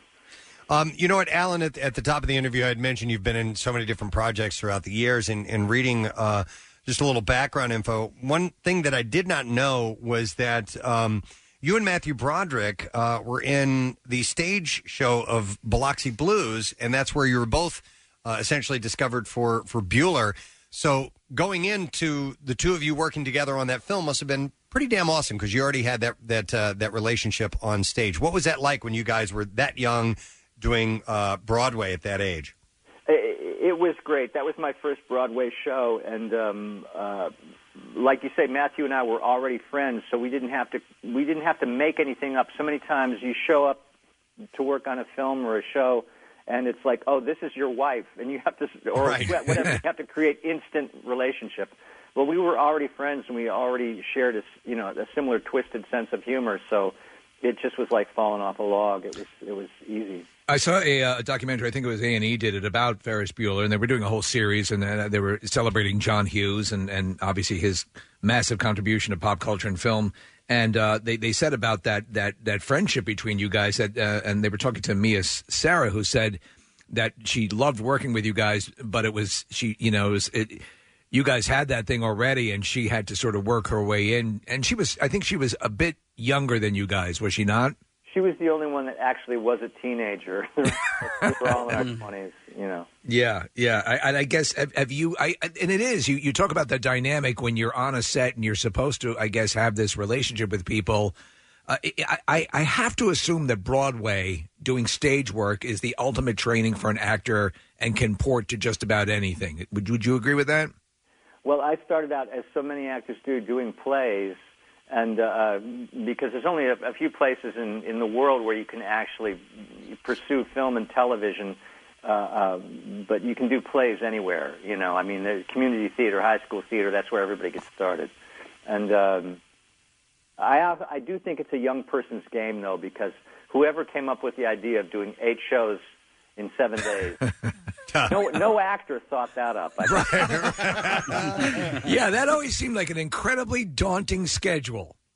There's things I'd rather do. I think film and television is a lot more civilized, actually. Alan, you've had such a rich career and continue to be successful, but when you have a defining role like in Ferris Bueller at more the beginning of your career, what's the double-edged sword nature of that? Because you still get asked about it all these years later regularly. I'm certain you don't have an interview where it's not brought up. Right. How do you feel about that? Well, actually, I feel great about it now. There were a few points in my career when I was apparently unemployable that I didn't really want to hear about Ferris Bueller ever again in my life. Sure. Yeah. But now I'm really happy that I was involved in something that people still love to this day. Well, you had that, you've had other things like Spin City. You had a run on. You've been in so many other movies, and I think that happens for a lot of people. You can understand it when it starts to feel a little bit like a constraining issue, but then it has brought joy to so many people, and I hear from so many younger, like teens and kids, who get turned on. That movie stood the test of time, even with references that might be unique to that time period. It still has a message that translates. Do you agree with that? I do. I just think it's really a film about friendship and really, I mean, love. I mean, it's like this kid gives up his whole day off. I mean, he could just take off with his girlfriend and have a great day, but he helps out his hypochondriac friend and kind of pulls him out of his doldrums. So it's about friendship. Hollywood is rife with redoing movies that have hit. And for those of us who remember when they had their initial run and how great they were, kind of cringe at the idea of that happening. They can't remake this movie now because there's the garage door opener with the camera. Yeah, that's it. You actually made sure, and we salute you for that. And as I said, I will be ordering mine. Product placement, man. Yes, that's it. If only other people designed tech that could have eliminated reboots. Hey, would you have loved to have been in the Biloxi film? At the time, I really did, but the truth was I actually met Mike Nichols on that, and he was very funny, the late Mike Nichols. He directed the picture, and he said, "Aren't you bored?" And in the truth, he was right. I mean, I had done the role on stage, And the only reason I wanted to do the movie was because I knew my other buddies were going to be in the movie, and I just wanted to hang out, with my pals. Sure. Right. Which would have been great. I was just telling these guys that Twister was on the other night, and that, for me, that seemed to be one of the first real, after Jurassic Park, CGI applications where they could really throw a lot of effects at a movie like that. But what was that like coming from stage, and then, you work in a movie where 70% of what's happening is in the computer, and you're having to react to that? Our director is a guy named Jan de Bont, who's Dutch, and he had this accent. And he was "It is the biggest tornado you ever seen. You're gonna die." And you're staring at a beautiful blue sky, and you just feel like the biggest ham bone on the planet. When you see the CGI, you're like, "Oh, I could have been much bigger." I just could have been like Godzilla big. Yeah, it's hard to describe a level 5 tornado to somebody who's never seen one. Yeah. And I still haven't, and I'm glad about it. That's a good thing. With season 3, Succession, coming out next year, the other thing that I see, and sometimes these aren't correct, but is there a film called Freaky that's going to be coming out? Yeah, I think it's November 15th. Okay. Yeah, and it stars Vince Vaughn and Catherine Newton, and it's a twist on the old Freaky Friday body swap idea. Okay. And Vince and Catherine swap bodies. Oh, that'll be interesting. Hilarious results. Is this on Netflix, or is this getting a theatrical release? It's theatrical. Oh, that's cool. All right, yeah, and that's it's starting to feel good. I mean, it's obviously going to take a little bit of a assimilation or reintegration, but getting the theater experience is such an essential one. I assume you're happy to see that start to come around, as if they're being safe about it. Absolutely. I mean, I just think we need to get through this next winter, and hopefully things will start to get back to normal. Yep. Yeah, I hope so. In the meantime, get that garage taken care of, and you've already got one sold, Yes. the Liftmaster, here in Philly for Steve, and we'll keep an eye out, obviously, for I'm on a Succession. commission basis, so I... Okay. All right. We'll push it. We'll make sure you get your percentage. When I order it, I'll say, please make sure Alan Ruck gets his percentage. Definitely. Alan, it's great to talk to you. Thanks so much. Continued success. Thank you. You too. All right, take care. Alan Ruck, Yeah. guys. He's great. You've got to love Ferris Bueller. I don't know that I don't think I've shown that. Flat out said, kids, let's sit down and watch this movie. My guess is I need to do that. My guess is they'll dig it because it speaks to that cutting class. If they can get past the antiquated, telephones and the computer and the things that are clearly outdated, I think they'd love it. For his time, though, he was incredibly tech savvy. He was. Yeah. He had a sampler and everything. Yeah. Early on in the pandemic, I had watched that movie beginning to end. It was what I think I put it on like a Twitter poll, like which movie should I watch today? Right. We were just kind of like everybody was trying to find something to do with their days, and so I hadn't watched it in years. I'm like, yes. This movie, and regardless of whatever sort of tech things are out there, it stands up. You know what I love about the John Hughes touch, and he added it in a few movies, and it's a classic scene with Alan Ruck when he's lying in bed and he's singing, when Cameron was in Egypt land, and then the chorus comes in, let my Cameron go. Does the same thing in 16 Candles with clean clothes shave. It was just a weird little thing that he would throw in. I'm trying to think if there were any others that he had in some of his movies. There probably were, and they're just not coming to mind. But I just love that little touch. He always has, that sort of stuff. And when John Hughes, I was familiar with John Hughes before that because he was a staff writer for the National Lampoon. Okay, and in fact, the Vacation series first appeared in National Lampoon. Right. And it was a little bit more coarse in National Lampoon. Yeah, it was dirty. Yeah. But it was great. Wow. All right, well, I'll have to dust that one off.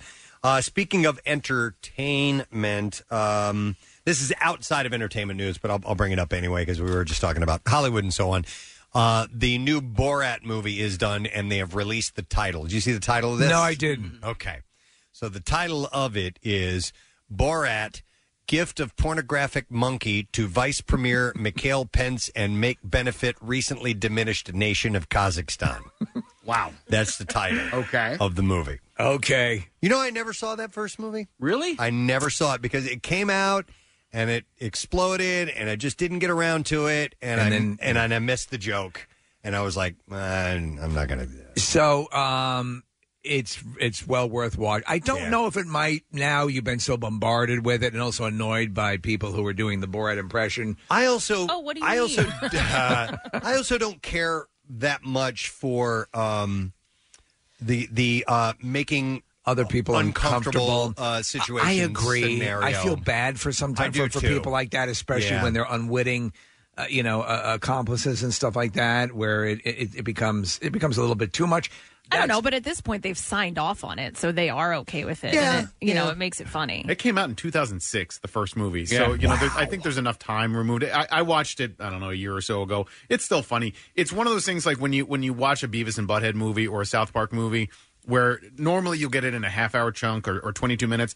To make an entire comedy an hour and a half long, the joke gets a little tired after a bit. So you stop laughing at Borat being Borat. It does. But there's enough of a good story there, and he's ostensibly trying to get to Pamela Anderson, and so that's funny. And there are laugh out loud moments for sure. You know what? Actually, he did a movie where he played, I guess he was playing sort of a Saddam Hussein type guy. The dictator, right? The dictator, yeah. And it's actually, the critics hated it. I thought it was pretty good. Yeah, and he's going to be Abby Hoffman in the Trial of the Chicago 7, which is coming out later this year on Netflix, and that looks really good. So he's a good actor. He was supposed to be Freddie Mercury. Yes, he That's was. right. Initially, but that might have been interesting, but Rami Malek nailed it. So obviously. His issue also, Preston, as I understand with the script, is that he thought it focused not enough on Freddie Mercury and was like the band is an equally important part of the story. Yeah. And he thought should have been weighted more on Freddie Mercury. There was either photographs or video of this movie being made. I wish I can remember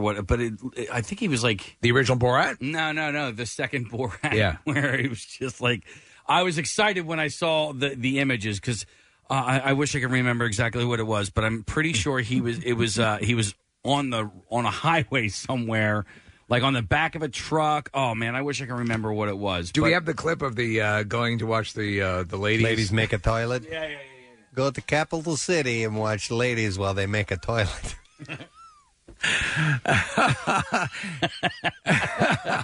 This was not greeted warmly when it first came out by people of that area. Our friend Matt Rovine would constantly do the Borat impression. I wonder if he still does it. He probably still does it. I still do it. Yeah. My life. Yes. Yeah. All right. Oh, do you have it here? Here we got it. All right, hang on. And on weekends, travel to capital city and watch your ladies while they make a toilet. All right. In other entertainment news, Universal Orlando announced yesterday that it will debut a roller coaster based on Jurassic World next summer. So I was down there in February, and they had a whole huge area closed off. You know, where they had the huge boards up with the small slits in them, so you could see that they were kind of working in there. And this had to be for this because it's it's a huge chunk of the park that they've added. It will be at the Islands of Adventure theme park. So there's two theme parks there. And the Velocicoaster will tell an original story as riders go on a chase alongside a pack of velociraptors, which Chris Pratt, Bryce Dallas Howard, and B.D. Wong. Is it B.D. or D.B.? I thought it was D.B. Reprising their roles. And it will have two launches. It's Dano DNA! With the fastest shooting riders forward at up to 70 miles per hour in 2.4 seconds. That's hauling ass, What man. does the Hulk do? Because the Hulk is pretty amazing. I don't know. Did you go on it? Oh, my God. I didn't went go on on like it. 6 times. It was shut down while we were there, unfortunately. It was originally going to be the Silver Surfer, the Hulk was. And Oh, they were no going to. What they did is, as they were putting it together, the plan was to paint it and have it really a glistening silver, and they realized that in the incredibly bright Florida sun, it would have blinded people around the park. Oh man! So they went with the Hulk. There will be an 80-degree drop. That's awesome. From 155 feet, which is the steepest drop for a Universal roller coaster. That park was just sensational, isn't it? If you are, I'm not sure it's my thing. It's your thing. The rides are amazing. Yeah. Yep. They're just amazing. It's the best park I've ever been to as far as thrill rides go. And it just experiences and the atmosphere and the stuff as you're waiting for a ride and what all of that stuff. It's tremendous. We should do our show from there sometime. We should, and damn right we were about to finesse that before all of this stuff. I mean, we could do that. They have that broadcast facility Next year. Yes, God, our management's just been like, well, I don't get it. What are you going to... We're going to have a good time, and we're going to do a radio show. We're not allowed to do that. Trust us. And then we're going to give away trips to our listeners. I think. What's in it for people that are listening? We're going to do our show, for Christ's sake. You're not allowed to have fun. What about, Same thing that's in it for them today. we would have been... Yes! Thank you, Kathy. Would we be in California for our original planes? Yeah. It would have been this week. We were supposed to be. We would have been broadcasting from California. Chiquino's house this week, but we're doing something else with him, which is not quite as cool, but still kind of cool. Not only were we going to be broadcasting from Michael Giacchino's house, there was a potential we were going to be at Kevin Smith's house, too. Yeah. Yep. Broadcasting, doing a show. He asked us to come. And Yep. Yeah, because I was like, reached out to him. I just said, well, hey. at least it's coffee day. It's National Coffee National Day. Dunkin' Day. National Dunkin' Well, Day. at least it's we love Dunkin'. We do. And we probably would have had Dunkin' out at Kevin Smith's house. I'm sure he has a Dunkaccino machine, a star of that caliber. Goddamn right he would, sir. Wow. All right. Well, anyhow, let's not talk. What not dwell What on are we the talking negatives. about? What should be or would be? Let's talk about what is. Hey, I tell you what, I know what my new electric garage door opener is going to be, and that's a big plus. Yeah. All right. Thank you, Alan Ruck. Is this more entertainment stuff, Preston? I'm trying to link all this stuff together. It's time for the entertainment news with our entertainment correspondent, Skip Elliott. Skip Elliott. All right, so that's one intro, or we could do... I don't really have any other It's time for entertainment news with Skip and Elliott. What is this? Oh, The Entertainer. Yes, it's beautiful. Or Joel. we could do... I am the end. Ah. Oh, yeah. The name of the song is The Entertainer. Yes.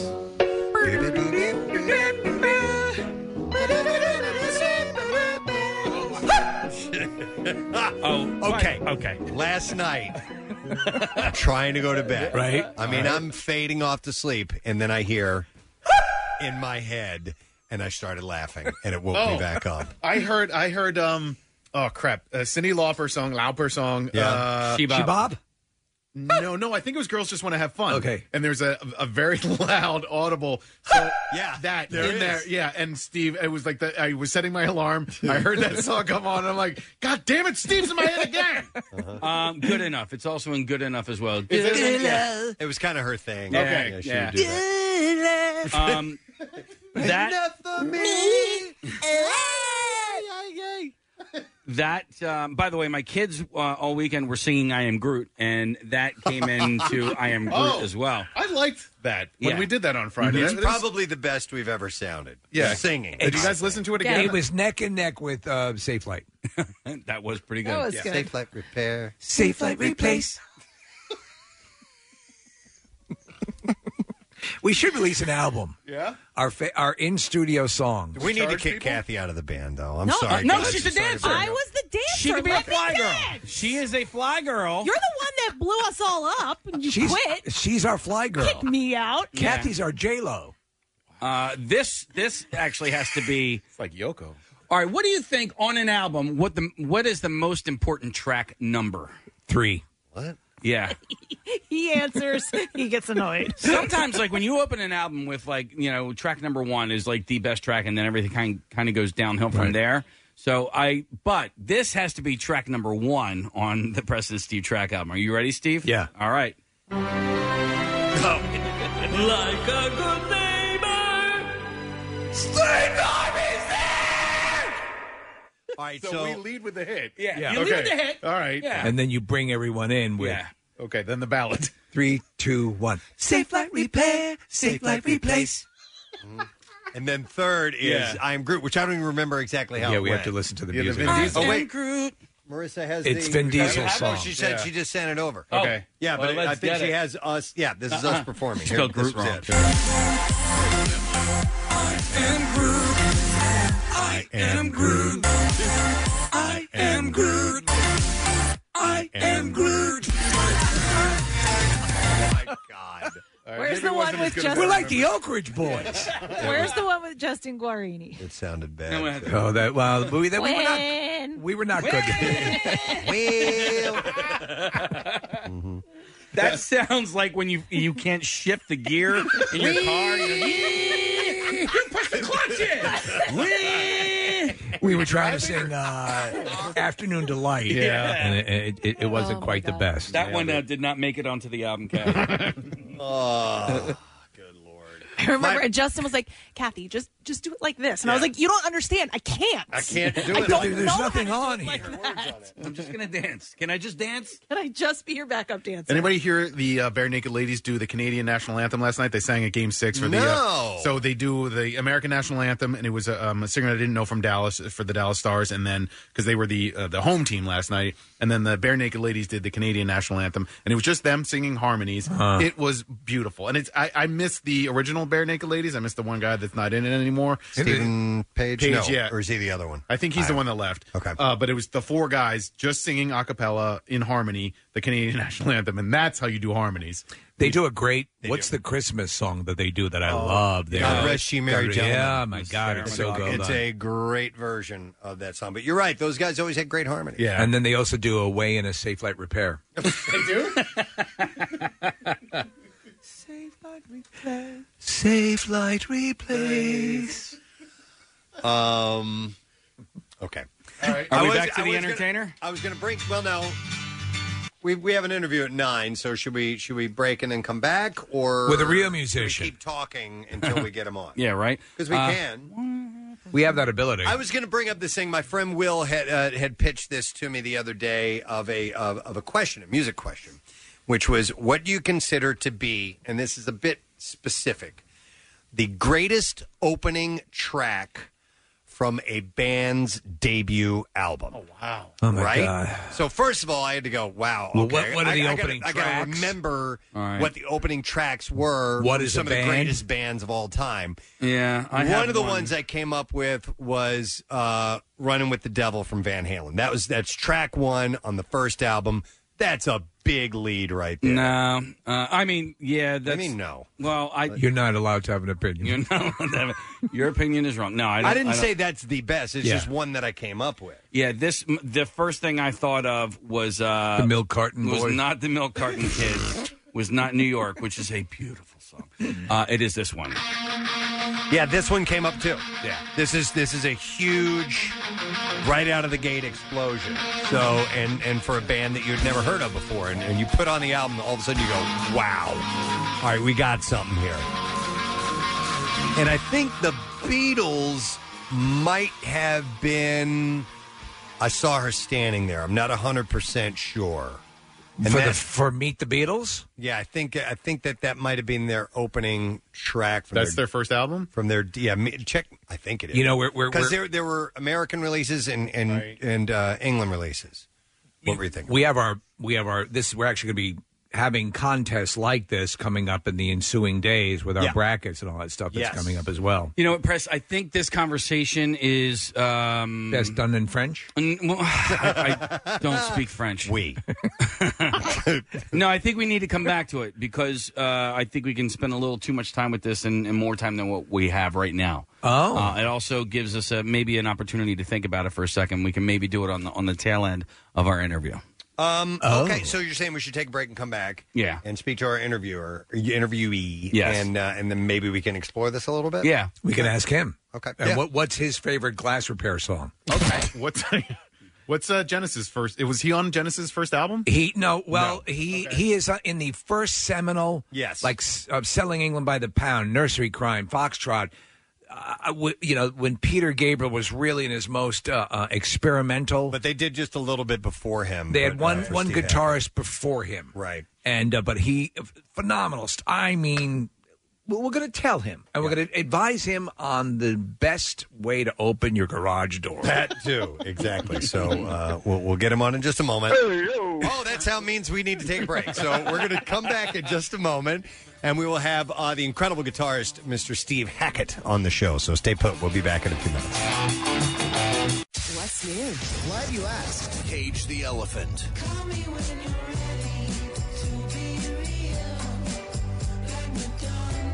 Ryan Poe.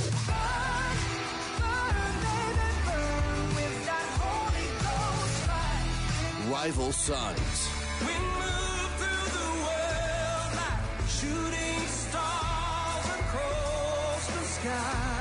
New music, more of everything that rocks. On 93.3 WMMR.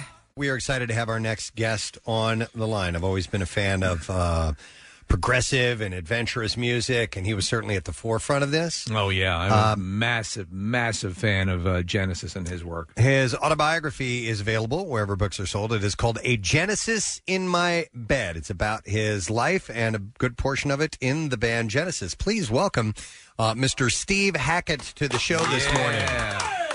Steve, good morning to you, sir. Nice to talk to you. How are you doing? We're doing wonderful. Listen, I had said at the beginning of the interview, you know, we're fans of progressive music, of more experimental themes, and was that what grabbed you when you were a young man, just learning how to play guitar, taking it to another level, being more adventurous with your music? Yeah, I was into lots of different kinds of music, not just one style. I grew up listening to blues, but then I was also listening to classical, and then those two separate streams seemed to start informing each other. And when I first joined Genesis, there were 5 guys pulling in different directions, but it meant that we had a very broad base of possibilities. Well, I just immerse myself in this music. I listen to it still all the time, and it just is always spoken to me. And I don't know if this is an incorrect legend, but this is attributed to you. You placed an ad in Melody Makers, 1970, and you said, imaginative guitarist writer seeks involvement with receptive musicians determined to strive beyond existing stagnant music forms. Was that your ad that you put out? Yeah, that was my calling card. The thing is, I'd been advertising for 5 years before I settled on that wording, and then I just put that ad in once, and I got a call from Peter Gabriel. So that was how it was. It was a very powerful music paper at that time. Many bands that became very big were formed off the back pages of Melody Maker, but, you know, you had a lot of... It's like firing blanks, you know, 5 years later. Yeah. You get a call of someone of that stature who's yet to make it in their early formative years, of course. But Genesis had already started to you know, they were a band, they were recording, and you would think simply by word of mouth that they would find the right fit, but they went to the paper and lo and behold took a shot at you. Were there several other people that they had tried for that position before they settled on you, Steve? Yes, they did. I found out later that they'd auditioned 40 other guitarists. Wow. And, who'd all auditioned in person in one place. And that was pretty difficult. You know, it's very hard going through auditions like that. So luckily, I bypassed the audition process in that way. And I just played them a few things. Both Pete and Tony in the band, and I played them to them. My brother and I, we played together as a duo, so we had a few things that we knocked up that were in different styles, and they seemed to respond to that. So it wasn't as if I was hauled in front of a whole committee and say, astound us. It wasn't quite like that. Right. So I think it was easier for me than some of the other guys. Well, you were with, so 71 was when you officially joined the band? Yeah. All right. Yeah, that's right. Yeah. And so obviously Peter Gabriel, Phil Collins, Mike Rutherford, Tony Banks. And, you know, you talked about the influence of classical music and taking things longer form.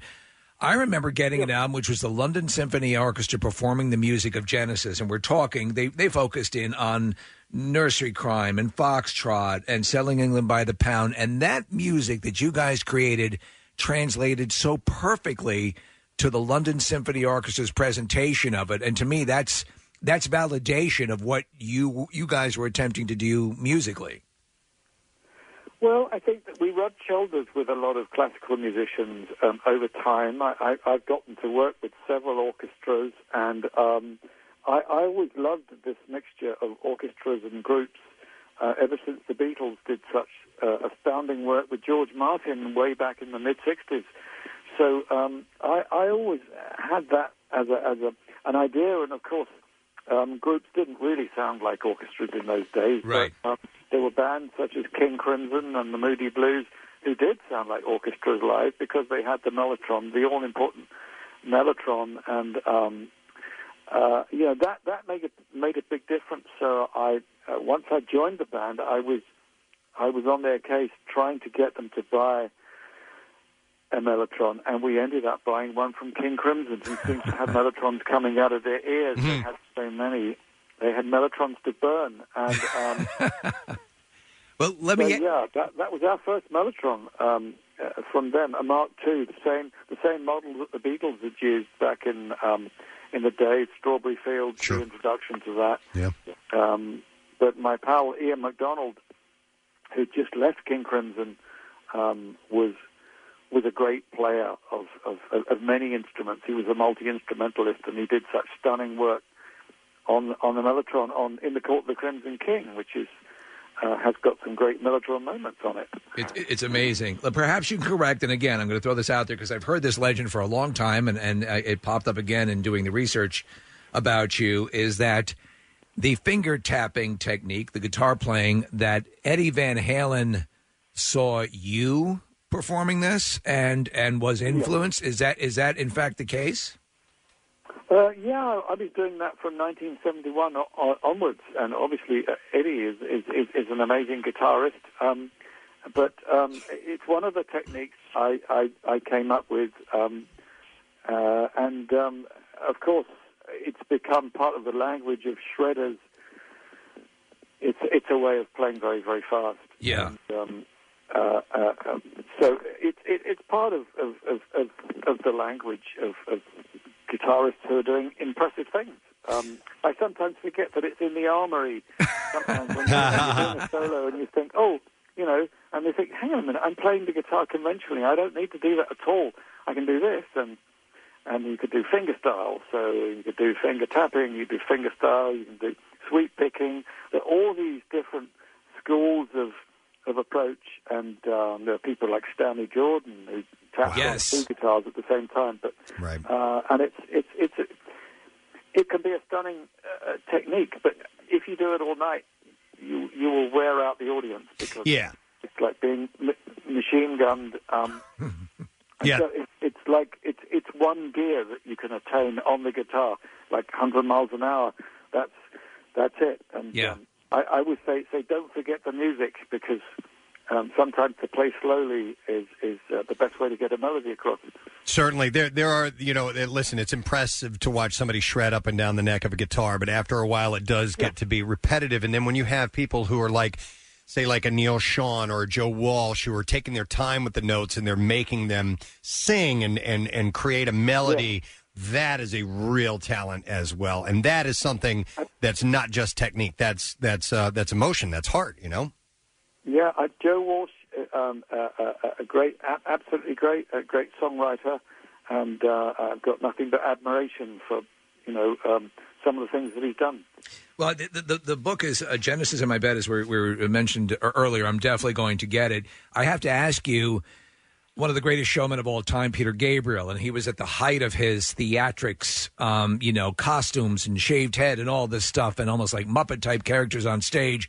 You as a musician and a really, if you're standing there and you're looking at this, were you immediately like, yeah, let's do this, or were you like a little suspect of what you were seeing? Well, no, the theatrics came later. When I joined, the band was still trying to figure out its presentation, and I was keen on the expansion of the keyboards so that we could sound like an orchestra, and I was saying to everybody, we need to have our own light show, because otherwise we were at the mercy of people strobing us when we were doing quiet things, and the blitz when you're trying to play gently. Right. And but with that, when we acquired our own light show, Pete straight away started adding theatrics and started to play some of the characters that were invented for the song. So it was a very theatrical approach, and I think maybe at the same time David Bowie was starting to come up with that kind of thing, depicting the action, becoming the alien, or So science fiction was part of it. Also, Alice Cooper had personified the music in this very theatrical way. So for a while there, we were branded theatrical rock. There's listen, we have a voluminous library of music, and we'll do an A to Z, and MMR is one of the legendary, rock stations as far as, longevity, and one of the highlights of the A to Z is they will play the full Supper's Ready, and people look forward to that. For you and the incredibly impressive Genesis catalog, what songs stand out as ones you really enjoyed playing and really spoke to you as you played them? Well, the album Selling England by the Pound was important for me, and the opening track, Dancing with the Moonlit Night, was important for all sorts of reasons because of the amount of changes that went on during the song, but still cohesive. And at the same time, that was an album that John Lennon picked up on at the time in 1973 and said we were one of the bands that he was listening to. So that was my proudest moment in rock and roll. And I think maybe another tune from the same album, iconically guitaristic, is Firth of Fifth. Another one, yeah. So tracks number 1, I think, and 3 on that album, which I've just released again on a live version of that entire album. From last year. So I've enjoyed playing those songs, and I've enjoyed revisiting them as well as doing new stuff. Of course, it's important not to just be a museum act. Sure. And Steve, by the way, with some of those more voluminous tracks, the really lengthy ones with a lot of body, were there any of them where you would take a deep breath before you start and go, here we go? All right. Oh, well, absolutely, yeah. I mean, when I get back to doing live shows, I'm going to do the Seconds Out in its entirety, which includes Supper's Ready. So wow. It's flexible length. It can be anything between 20, 22, and 25, 26 minutes long. Well, listen. But it always goes down very well with people who love the kind of journeying song, the kind of musical odyssey of all of that. Stuff that was written in a pre-video age where the music had to be visual within itself. So I'm still proud of it. I'm amazed we got away with it then, and I love the fact that people like it still now. It still holds up, and listen, I'd be remiss, and I'd kick myself if I didn't tell you that there's so much of the stuff that you're responsible for that musically that makes me tear up. The song, The Cinema Show, just gets me every time, and these pieces and Supper's Ready, and there are moments in them that I've listened to time and time again that have gotten me through so many things throughout my life, and it's what music does. And the influences of it, it's so profound and powerful. Casey and I were talking. He's a big fan of the band Fish, and Trey Anastasia is a massive Genesis fan. Do you have any relation? Yeah, have you interacted with them much? Yeah, that's right. Yeah, I was talking with him when Genesis was inducted into the Rock and Roll Hall of Fame, and they were playing our songs. I mean, at that time, Phil Collins couldn't play because he wasn't well, and we hadn't played those early songs together as a band for a very long time. So, you had a 5-piece that became a 4-piece, became a 3-piece. Right. And then, so it was that band that were playing our stuff and saying very nice things. Again, proud moment, and it's a great thing. The Rock and Roll Hall of Fame celebrates not just current bands, but it celebrates writers, and it's not ageist. It's got nothing to do with it. It's like if you wrote a great song back in the 60s, you might just get celebrated. It happens to be a great tradition now. Well, it's a wonderful honor, and you guys have certainly deserved it. So, listen, we just want to remind people, Genesis in My Bed, the autobiography, is available wherever books are sold. It's certainly a pleasure and an honor to talk to you this morning, Steve. So thank you so much for your time. You bet. Steve Hackett, guys. Yeah. Wow, super nice guy. And, what I was going to ask him one more question, but we had to wrap it up because he's doing a few other interviews. Ask me, yeah. But I was going to ask, you had mentioned that those songs have that carry that emotional weight. Yeah. And I was going to ask him if it's possible for that to happen to the author of that thing, because it's a piece of art, but it's also a piece of work. It's something that you fine tune and specify, and you go over and over and over and over and over, and eventually you get it the way you want it. But I wonder if it can have the emotional impact that it does on the listener. I would imagine as the creator. So I don't know. He does a song that is just an acoustic song. It's called Horizons, and it's a short little piece. And I love this piece of music. Yeah. Right. And he plays it a lot, so it leads me to believe it's an audience favorite. It seems to be a favorite of his. That man, you'd hate to think that an artist could create something that beautiful and not, while they're playing it, be moved by it as they're playing it. You know what I'm saying? Yeah. I also did read that he wrote the Safe Light Repair, Safe Light He did. Replace No jingle. way. Yes. We cover that all the time. We know that really is emotional to us. It's just unbelievable that he would do that. Wow. Safe Light Repair, Safe Light Replace. So did you want to carry on about that conversation we started a little while ago? In honor of Steve Hackett. So we had it was my friend Will came up with this question to pose, which is what's the best opening track from the debut album of a band? People started texting and they started throwing just albums out there. No, it has to be the debut album from the band. The very first song that you ever hear from that band in particular. Is it the band? Is it the album, the debut album, of the band, or the album that got the traction for the band? No. The debut album, the first album that came out from the band. The debut, as they say. So, like we had said, Appetite for Destruction. That is the first Guns N' Roses album. The leading track is Welcome to the Jungle. I mean, that's boom, in your face, automatic. That's a big one. Nick, what's on Pearl Jam 10? It's Once, which is a good song, but it starts off with a bit of an instrumental. It's not a hit. It's the debut song on the debut record, but it's not my favorite song by my favorite band, so I would not qualify that as belonging on this list. But I have two. Okay. The first, and I got these because they were able to research. Sweet Judy Blue Eyes off of Crosby, Stills and Nash. That's the first song. That's the first song? Now, they were established artists, but Crosby, Stills and Nash, their first record and their first song on that album was Sweet Judy Blue Eyes. Wow. And then the Best of What's Around by Dave Matthews Band on Under the Table and Dreaming. That's a good one. It's a lesser known song, but it's a great song. It's a concert favorite. It's a perennial any live show. And if you're a Dave Matthews Band fan like I am, it's a great song on a debut record. So those are my two favorites. I would say Van Morrison's Safe Light Repair. Oh.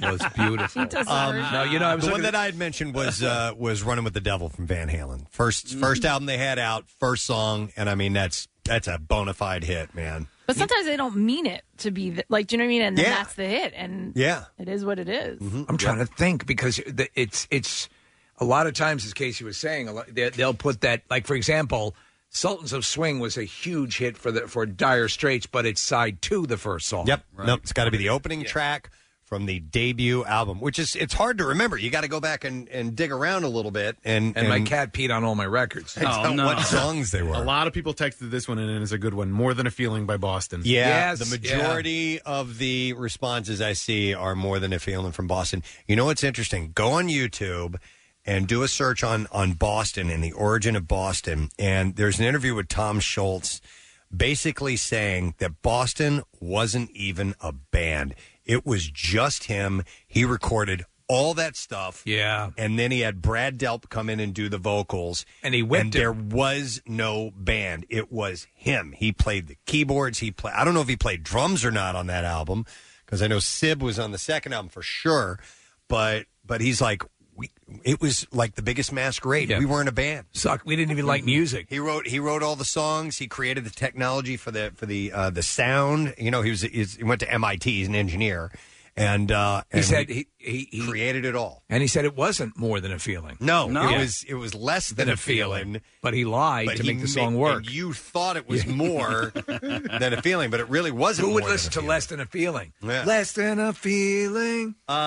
Let's go to some calls and see what people want to share. I will go to Mike S. It says, Mike, you're on the air. Good morning. What's up, guys? Yo, bud, what's up? Exactly. Yeah, exactly. He's breaking up. It says, "You too, I will follow." Now, was that was Boy was their first album, right? But I thought they had done some stuff before that. Boy. It was spelled Boii. No. This one's called Boy. Yeah, that's Boy is 1980. I Will Follow. That's the first song. It's a great one. The first, the single that we played at MMR was Out of Control, though. So, but you know It what? doesn't matter. It's the opening track. The debut song of the debut album Is I Will Follow. It's the Constraint. Yep. So are we certain that Boy was their debut? It's 1980. I'm looking at I know it's 1980, but was it their Can I burst their some debut bubbles release? here for a second? It's the first song on that record. We're not from No, but I'm- Ireland, and I don't follow. I'm curious if it was the first album for sure, because they were a high school band. I mean, they got together early on, and they may have put something out before that. So debut studio album. What's that? Debut studio And album. there it is. Boy. Yeah. There you Thank go. you. That's a good one. That is a it. phenomenal song. That's That is solid. an impactful song. Wait a minute. Keep Yourself Alive is not the debut track from. Hang on. It is. It is? It is? Yes, From it their is. first album? It is. Jake? Let's check. Yes. From their first album? Yes, it is. It's Queen, the first album, 1973. The first song, "Keep Yourself Alive." Keep yourself Their first alive. album came out in 71. 71. Oh, And it's 71. It's more still than their a first feeling. album. All right. Yeah. No, the first album. Well, Queen, Keep Yourself Alive, came out in 1973. It's the first album. Okay. We're going to check on that. Thank you. All Because right. Yeah, he's right. But He still is get the- right? You still Yeah, get the side Hershey one. tickets. Side one, Keep Yourself Alive, Doing All Right, Great King Rat, which I don't know, My Fairy King. So the first four. All right, that's songs, solid. yeah. Keep Yourself Alive. That's a great solid. one. All right, Why are thanks, we man. saying 71 then? I don't know. Just a lie. Because it said 71 to 73 on the Wikipedia page, so I thought maybe they had something for that. Goddamn People's Encyclopedia. Let's go to Bobby. Hey, Bobby. Hey, man, what's happening? Yo, bud. All right, so what do you think? Greatest debut album lead track? Good Times, Bad Times, Led Zeppelin's first album. That's huge. That's an excellent. That's a big one. That's that might really... Huge one. It doesn't get any bigger than that, man. Yeah. man. Get off the nuts. And you know what, though? They weren't a Zeppelin. They were a blimp. Yeah. And they were not good times. No, they were bad Bad times. times. But it should have been bad times, It was good good times times. initially. Yeah. But all right, Bobby, thank you for the contribution. Why didn't they use that as a theme to Good Times? What's that? Why didn't they use that as a theme to Good Times? Oh, my gosh. Good times, bad times, no, I had my share. Oh, yeah. Dynamite! Mm-hmm. Let's go to Flossie. Hi, Flossie. Morning, everyone. How are you? We're great. How you doing, Flossie? Good, thank you. Wonderful. Listen, never mind. Okay, thanks for calling. Never Mind. The first song on Never Mind is what? Well, That's I not their thought debut that- album, though. It's Bleach. Casey's right. Bleach is their debut album, and I think their first song on that is called Flow. No, listen. Floozy. I should have done my research. All right. We still love you. I was thinking Electric Light Orchestra on the third day. The first song was King of the Universe. I don't even know that song. Was that a hit? It was I think it's what made ELO famous in the States. All right. That album. It actually says here it's the third studio album, but it was released in the United States. Come on, you're just a You're wealth throwing of a wrench into this. misinformation. We love you, but you're not at all helpful. Next, you're going to tell us that Boston was more than a feeling. Now, as Steve, to you, talking about Emotions and Genesis, they're my go-to band as well. There we go. My We're soulmates. favorite of all time. After COVID, we'll have a listening party. More Fool Me. What's that? More Fool Me. Those are just three words that you wanted to say. More Fool Me. That is that's an emotional song that Genesis. Okay. Oh, okay. Well, the emotional stuff. Okay. Well, we appreciate it. We love you. Yeah, love you too, guys. Have a good Bye-bye. You too. Bye-bye, Flossie. More Fool Me, guys. Let's go to Eat Brian. more soup. Hi, Brian. Hey, guys, good morning. Good morning. What's up, bud? The Doors, Break On Through. Oh, yeah. That's a biggie. The debut song on the debut album. We're making sure it's following the criteria rules here. of this. Oh, Nick is checking. All right. It's the fourth album by German pop singer Jeanette. Oh, wait, I looked up the wrong one. That's wow, she's hot. She's leaning back in a bikini with fire behind her. All right, thanks, man. We'll check on that. Break On Through from the Doors. it It is is the on- opening track from their debut album. Yeah. There you go. That's huge. Did we determine the first track on the debut Beatles album? Did we confirm? Oh, yeah, it was, crap. I Want to Hold Your Hand was their first single in the United States. Right, and Meet the Beatles was the second album released in the U.S. See, it gets It does weird. get weird. So the absolute first recording, I Want to Hold Your Meat, was the Their first hit was Love Me Do. Love Me Do. Did you know Ringo didn't play drums on that? What? Yeah, it was They brought in a studio Pete guy. Best? Was that Pete Best? No, it wasn't Pete Best. They brought in a studio guy. Pete was Another already guy? out of the band by then. But for some reason they didn't want Ringo playing. You know who it. played drums on Dear Prudence? Did Paul? Yeah. Okay. Paul played drums on a few. He played drums on Back in the USSR. In fact, he played every instrument on Back in the USSR. There was a stretch where Ringo just wasn't there for any Yeah. recording sessions, and He was Paul was tired like, of it. I'll do it. I'll play. Yeah. Yeah. Boodly do. Gonna play a little beat now. Play a little on the drums. Paul, can you play the drums? And let's go to, how about Poe? Yo, Poe. Hey, good morning, guys. Hey, what's up, buddy? What debut album from a band had the best lead track ever, in your opinion? Well, yeah, with the words to start, Are You Ready? I'm going to go Blind by Korn. Korn, okay, from Blind? That's a good Oh, one the as song well. Blind? Okay. Yeah, it was nice. I don't know McCorn that well, so I'll just have to... Yeah, it's I'll a just little have newer. to- I knew it. I'll just have to trust you on that. Thanks, Poe. All right, man. Let's see. Sounds All right. good. Look at this. Look at callers 7 and 8. Same band, different song. Oh, let's put them on at the same exact time. Who's right? Okay, we can do that. All right, I'm going to go. Oh, one of them hung up. Why would He you knew he was do wrong. that? Yep, I'm going to go to Will. Hey, Will. Yo. Yo. How you doing, folks? All right, we're doing great. So, debut album from a band, first track, best ever in your opinion.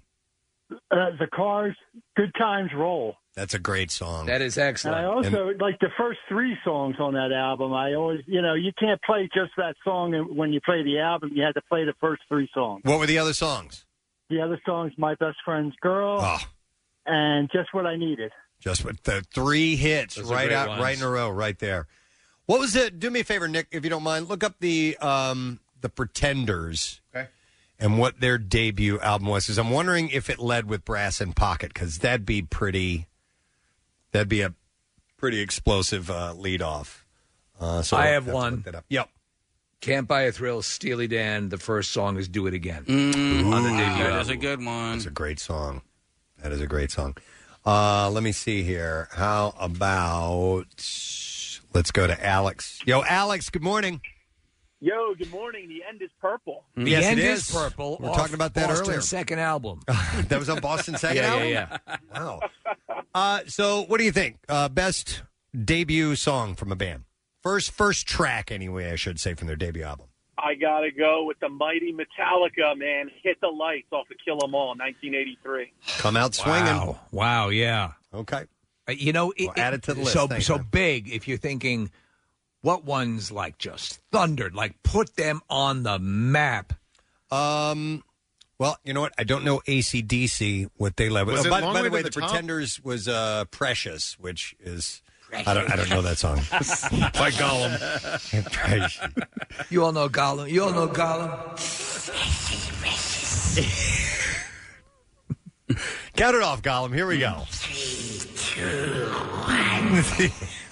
1.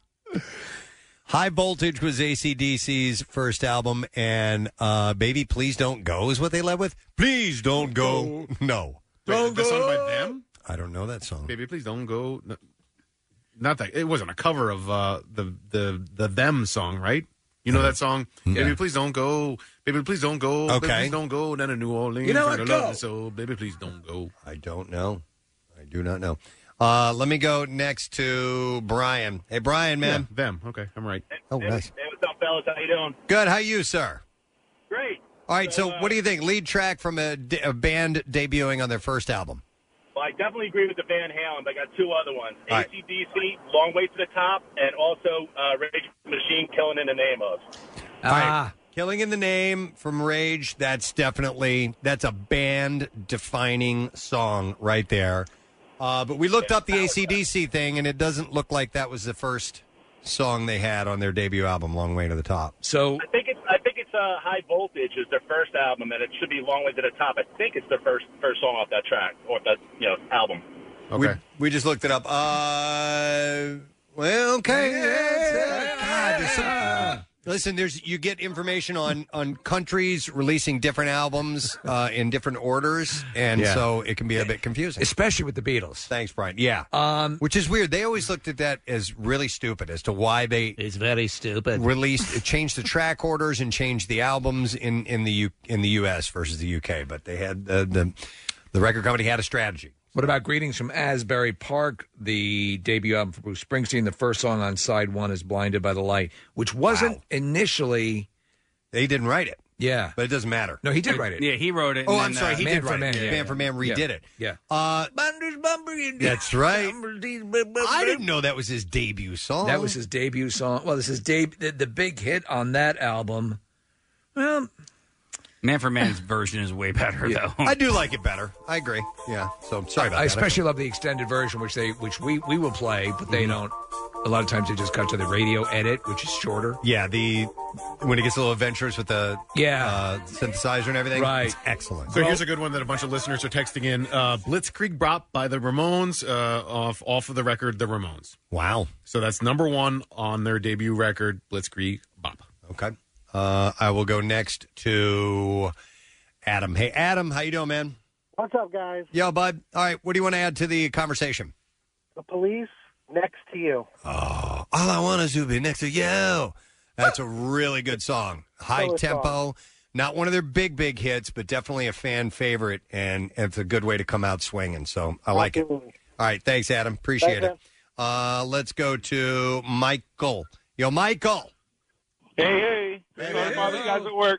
That's all good, bud. All right, so what do you think? What would be considered at least your favorite all-time opening track debut album from a band? Okay, not rock and roll. This is a rap. That's all right. But it's Straight Outta Compton by NWA. Okay. I mean, just exploded across the bow. Man. Yeah. And then Pat Boone did a cover. Firmly establishes them. Yes, it did. Changed rap forever. Yeah. No, I agree. All right, thanks, Michael. Appreciate that. Take care. Mm-hmm. I haven't had time to stop and think. I'm looking at all these, I know. And I don't have time to think about it on my own. What's Fish's first album and lead track on that album? Think about your favorite band. Yeah, my favorite band. Their first album, studio album, is Junta, and the first song is Fee, so I wouldn't qualify it. Okay. Yeah, it's a good song. I like it. That song, but for me, it's not. Especially on that album, it's not even the best song on that album. Okay. Not even the third best song on that album. All right. That's right, it stinks! All right, let's go. Well, he can sometimes he gets out of control. He does, man. His record review show is horrible. Yeah, he doesn't. You're better than that! I know. Today we're going to talk about what stinks! Yeah. Wouldn't that be great? Just an entire show about music that sucks. Thanks for tuning in tonight. We're going to go through 5 more albums that stink!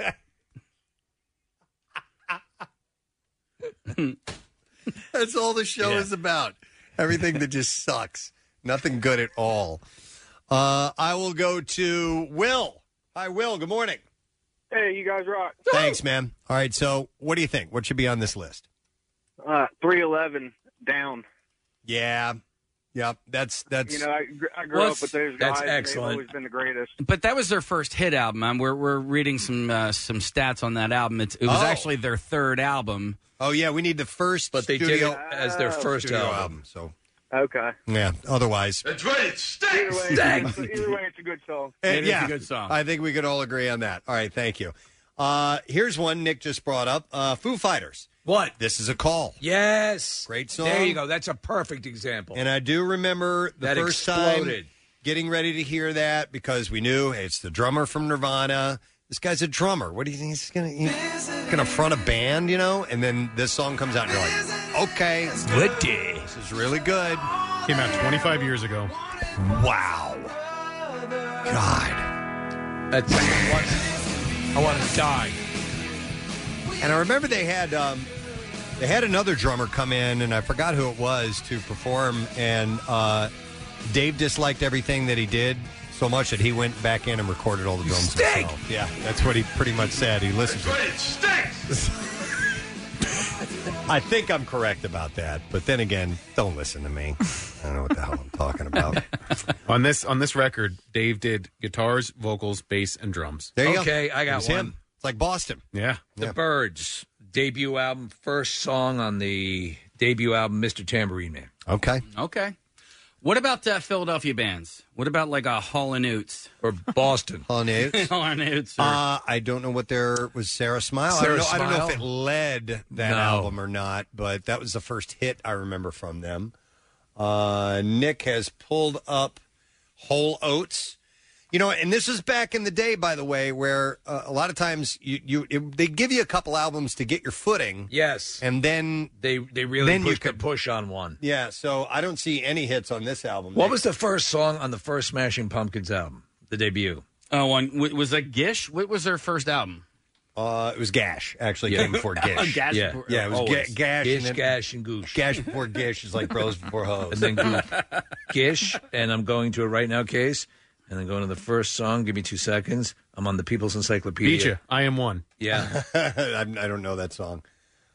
Stinks! What was the hit off of that? It was...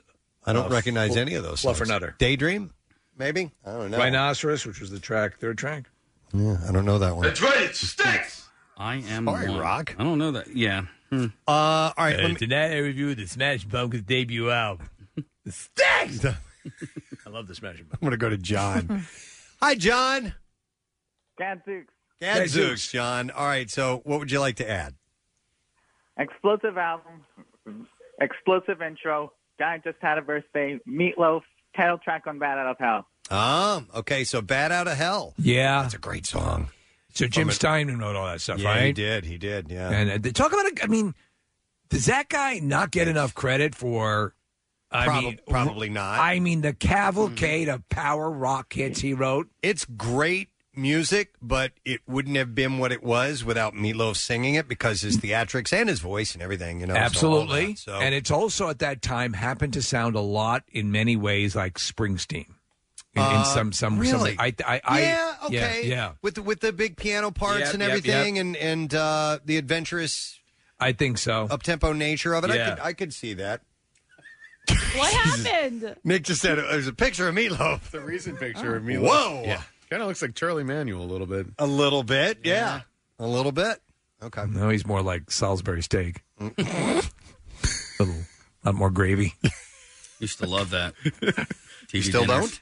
No, I got sick on it one time when I was a kid, and I haven't had it since. Okay. Did it give you bad BMs?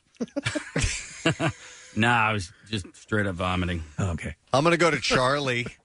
Hi, Charlie. Hey, Gadzooks, how you doing, fellas? Gadzooks, buddy. We're doing well. I'm going to show my age here. I was 10 years old, and this scared the hell out of me, and I fell in love with this little four-piece band from England, Black Sabbath. Yeah. The song Black Sabbath. Oh, wow. That's a scary tune. There's a scary band, but that song is, I know what you're saying. I don't even know that Was song. that 1969? Yes. Wow. I was 9 years old. Hey, Nick, can you... And that started it all for me, man. I've been on board ever since. I got a Black Sabbath tattoo when I was 52. Wow. Okay, you've been a lifelong. 78 Nice. 78 tour. Safe Light Repair. Safe Light Repair. Thanks, Charlie. What was the Killers' debut album and the Nick, if you could check that? What is your subcategory here? What are your thoughts on bands naming a song after the band, a la Black Sabbath? This didn't bother me. No. But listen to this. This is evil. And this is in the 60s, by the way. Yeah. There is a crack in your windshield. And yet you're at your daughter's recital.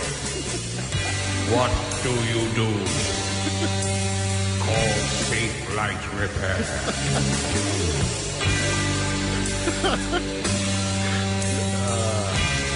Yeah, they were a scary band, man. Yeah, and to put it into perspective, 1969. Yeah, I mean, I didn't hear this till the 1980s, and it terrified me then. So Still has, and Spinal Tap, I think, was clearly tapping with the Druid stuff. It's clearly based on this. Stonehenge was right out of this. Right?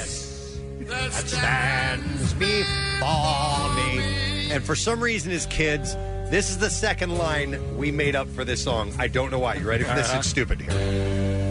A drop of milk on the table. I don't know why, but me and my friends would always sing that line when we would hear this song. You have all right. I don't know who made it up. My keys upon the dashboard. We just did. Do you recall the group of friends that you did that with? Oh, and yeah. Would any of those guys have any idea? I haven't talked to those guys in ages, so I don't know. All right, two things. Steve, to answer your question, Jenny was a friend of mine, which is a great song, but it was followed by Mr. Brightside. Which is the mega hit. Yeah, off of Hot Fuss by the Killers. But here's a good one.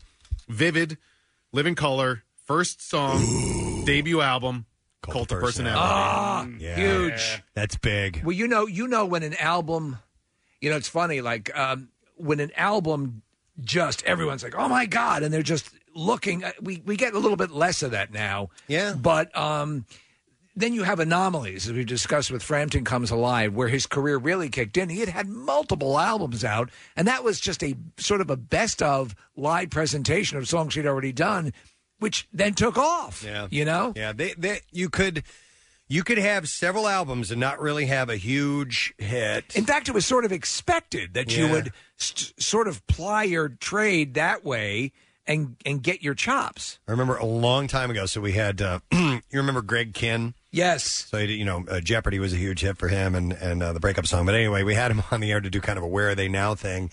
And he was talking, he's like, yeah, and that was when our 12th album came out. And I'm like, your 12th album? Yeah. I'm like, I know 2 songs from you guys. He's like, well, that's the way it used to be. They'd support you. I mean, it would have to be the anomaly that the first song on your debut album, and as obviously as we're going through this and having difficulty in finding stuff that suits this topic, it has to be the anomaly. So, okay, I'm looking at Cold Spring Harbor is the first Billy Joel. I never even heard of that. I don't know that song. That's the album that got the whole issue. That actually, that album is what caused Piano Man, because he got into a fight with his record company, and he actually just junked it all and just left and actually was playing piano in lounge bars. guy. Yeah, a lounge guy. And then wrote that song. And he wrote Piano Man, Get which out. became his debut explosive hit. So in 1990, Mariah Carey came out swinging with Vision of Love. Right. And True. that was the... was that the lead track? So as a lead track, actually her album was just called Mariah Carey, and the lead track was Boston. Vision of Love. It was more than a feeling. Yeah. Before that was Madonna. Her album was Madonna. Was it? And what And was the lead track on that one? Was Lucky that... Star. Oh, All all right. right. That was a Damn hit. good one, That's man. pretty She big. had 4 hits on that album. Yeah, What about- wait, I can tell you what they are. Okay. All right, never mind. Here I have Damn it. one. It's got to be. Lucky Star, Alanis Borderline. Morissette. Oh, her debut. yeah. What was the first song? Well, she had like 5 number ones off that album. That wasn't. I don't think that was her debut album because she was a pop singer before that. Yeah. That was her. That was her first rock album. She rebranded herself. So what was she called? Alanis Morissette. Yeah. Because How I Met Your Mother actually parodied. Did you ever watch that show? Yeah. Because they had Robin Sparkle, who was the singing Canadian singing alter ego. It's kind of like an Alanis Morissette. You'll need to check on that. I didn't know that was. I thought, Alanis, and Now Is the Time. So that was 19. Yeah, Jagged Little Pill was her third. Yeah. Wait, go back to Madonna. That's Name, right, yes. name the 4 songs. Yeah. Okay, so Lucky Star, Borderline. Is Like a Virgin on that album? No. All right, then I've lost it. Never mind. Oh, you got the 2. Well, Casey helped me out with Borderline. Oh, so you got 1. That was good. I did. Hey, the one that I No, in told fact, you. you told me. I think. What was it? Holiday. And Burn It Up. I love that song.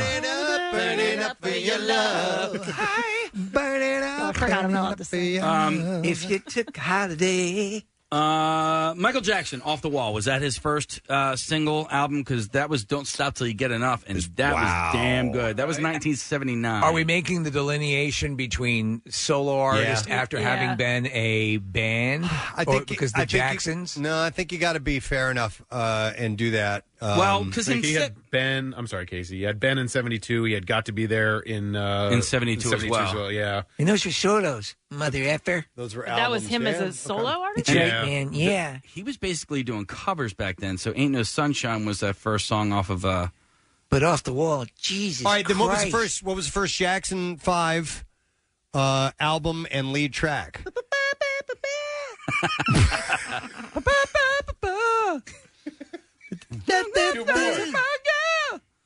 All right, so we got Jackson 5, 1970. Diana Ross Presents the Jackson 5 was the name of their first album. So what was the first? Zippity Doo Dah. The Disney song from Song of the South? I believe so. Is that what it's from? I Want You Back was the third single, or was the third track on that record. I want you back because your friend has a pee-pee. Oh, shut it! Dude. Really gross. By the way, if you're just joining the discussion, this is greatest lead track from a debut album of a band or musician or an artist. Let me go to Dave. Hey, Dave. Hi, Dave. You're on the air. Go ahead, buddy. Top of the morning. Top of the morning to you. Top of the morning to you. How about a little name band called Bon Jovi with a little hit called Runaway? Yeah. First song off the first album. That's a big song to lead with. That's a big hit. Yep. All right. Thanks, man. Appreciate it. Hang on. Greg's wrong. I'm going to go to him anyway. Hey, Greg. Hey, everybody. How's it going? Good. All right. So what do you want to mention? Night Ranger, Still Rockin' America.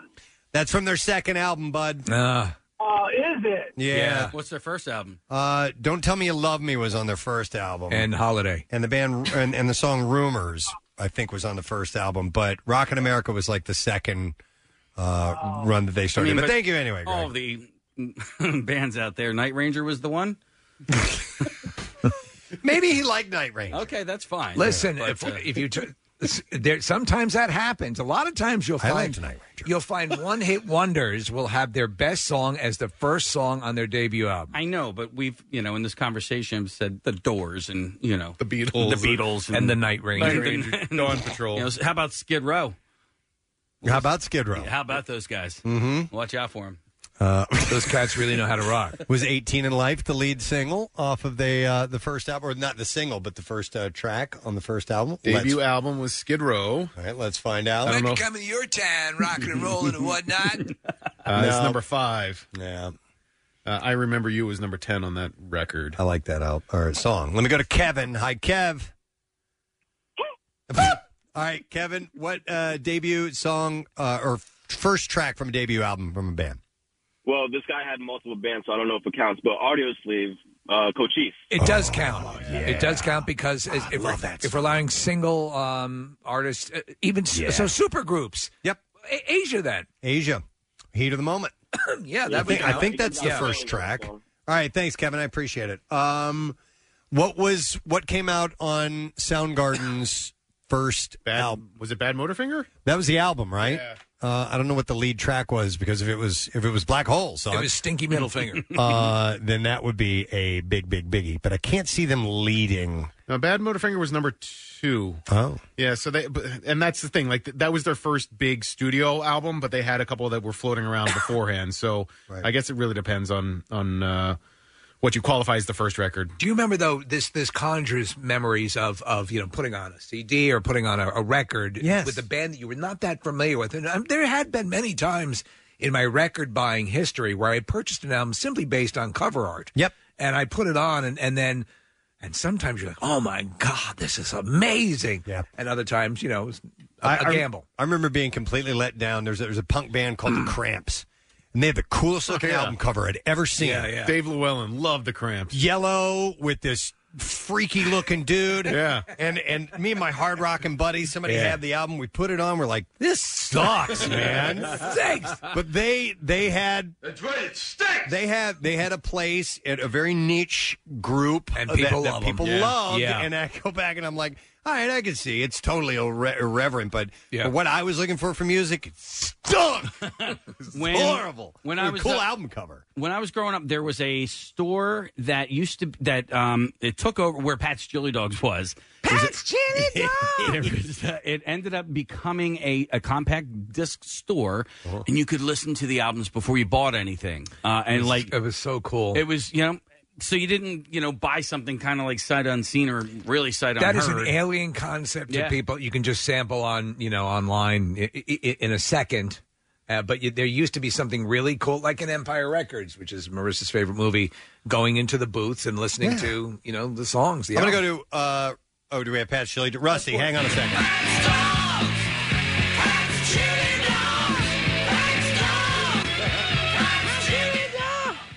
Cinderella with the classic. Rusty. I'm Jim Morrison if you want a good stromboli. Luigi's. Is everybody in here? Luigi's. Show's about to begin. Rusty, you're on the air. Oh, man. Yeah. Gadzooks, guys. Gadzooks, buddy. All right. Lead track from a debut album. What do you want to add? Yeah, I can't believe this hasn't come up yet. Foreigner. Feels like the first time. It's a great song. It's a great song. You know what? Foreigner has always sort of floated in that mid-range for me. There's some songs I love and some songs I just can't stand. Here's they've always what been would a happen. solid band. It's like going to a John Cougar concert. Yeah. And they start playing the songs, and it's hit after hit after hit. And this song, and it's sing-along. And, oh, I know the words to this. Right. Oh, the melody is great in that. They're that type of band. But like for me, one of the Rusty. greatest concerts I ever saw was John Cougar Mellencamp's. It was a show at Jones Beach Theater. He did close to 3 hours. Every effing song was a hit and a song that I loved. You know, I Need a Lover That Won't Drive Me Crazy might have been the lead track from his first album. That's a big one. That is Nick. a great, and that is like a 12-minute song. Suck it. I know. Well, I just looked it up as you guys were talking about it, but it's a song I don't know called American Dream, and it was when he was Johnny Cougar before he was John Mellencamp. Yeah. They he was still Michael Jackson at that. changed his name. I don't even know that album. Wait a second. It's a bunch of covers. Are we sure this is it? Yeah. That's his debut album? Chestnut Street Incident. Okay, because I guess it was the second album that had I Need a Lover on it, because there was that whole album is great, by the way. We got to wrap it up, guys. Sorry. Is Alyssa correct, Preston, up on this? No, that's the wrong. That's the second. No, one. Nick had said the first Dave Matthews Band song was what? Best of What's Around. Is the first song on the lead on Under the Table and Dreaming. Yeah, great song, great debut song on debut record. All right, well maybe we'll throw something out on social media. Marissa's probably already done that. Where you can chime in and you can add to the list. And you know what we should do another time is greatest album cover art too. Yes, and see it if was a thing. What that yields, or we can. I have an idea. I'll get to it later. All right, we're going to take a break. We're going to come back in a moment. We'll get to the Bizarre File, and we still got some stuff to give away today, so stay close. We'll be back in a moment. 93.3 WMMR presents Jackson's Local Shots Artist of the Month, Mo Lauda and the Humble.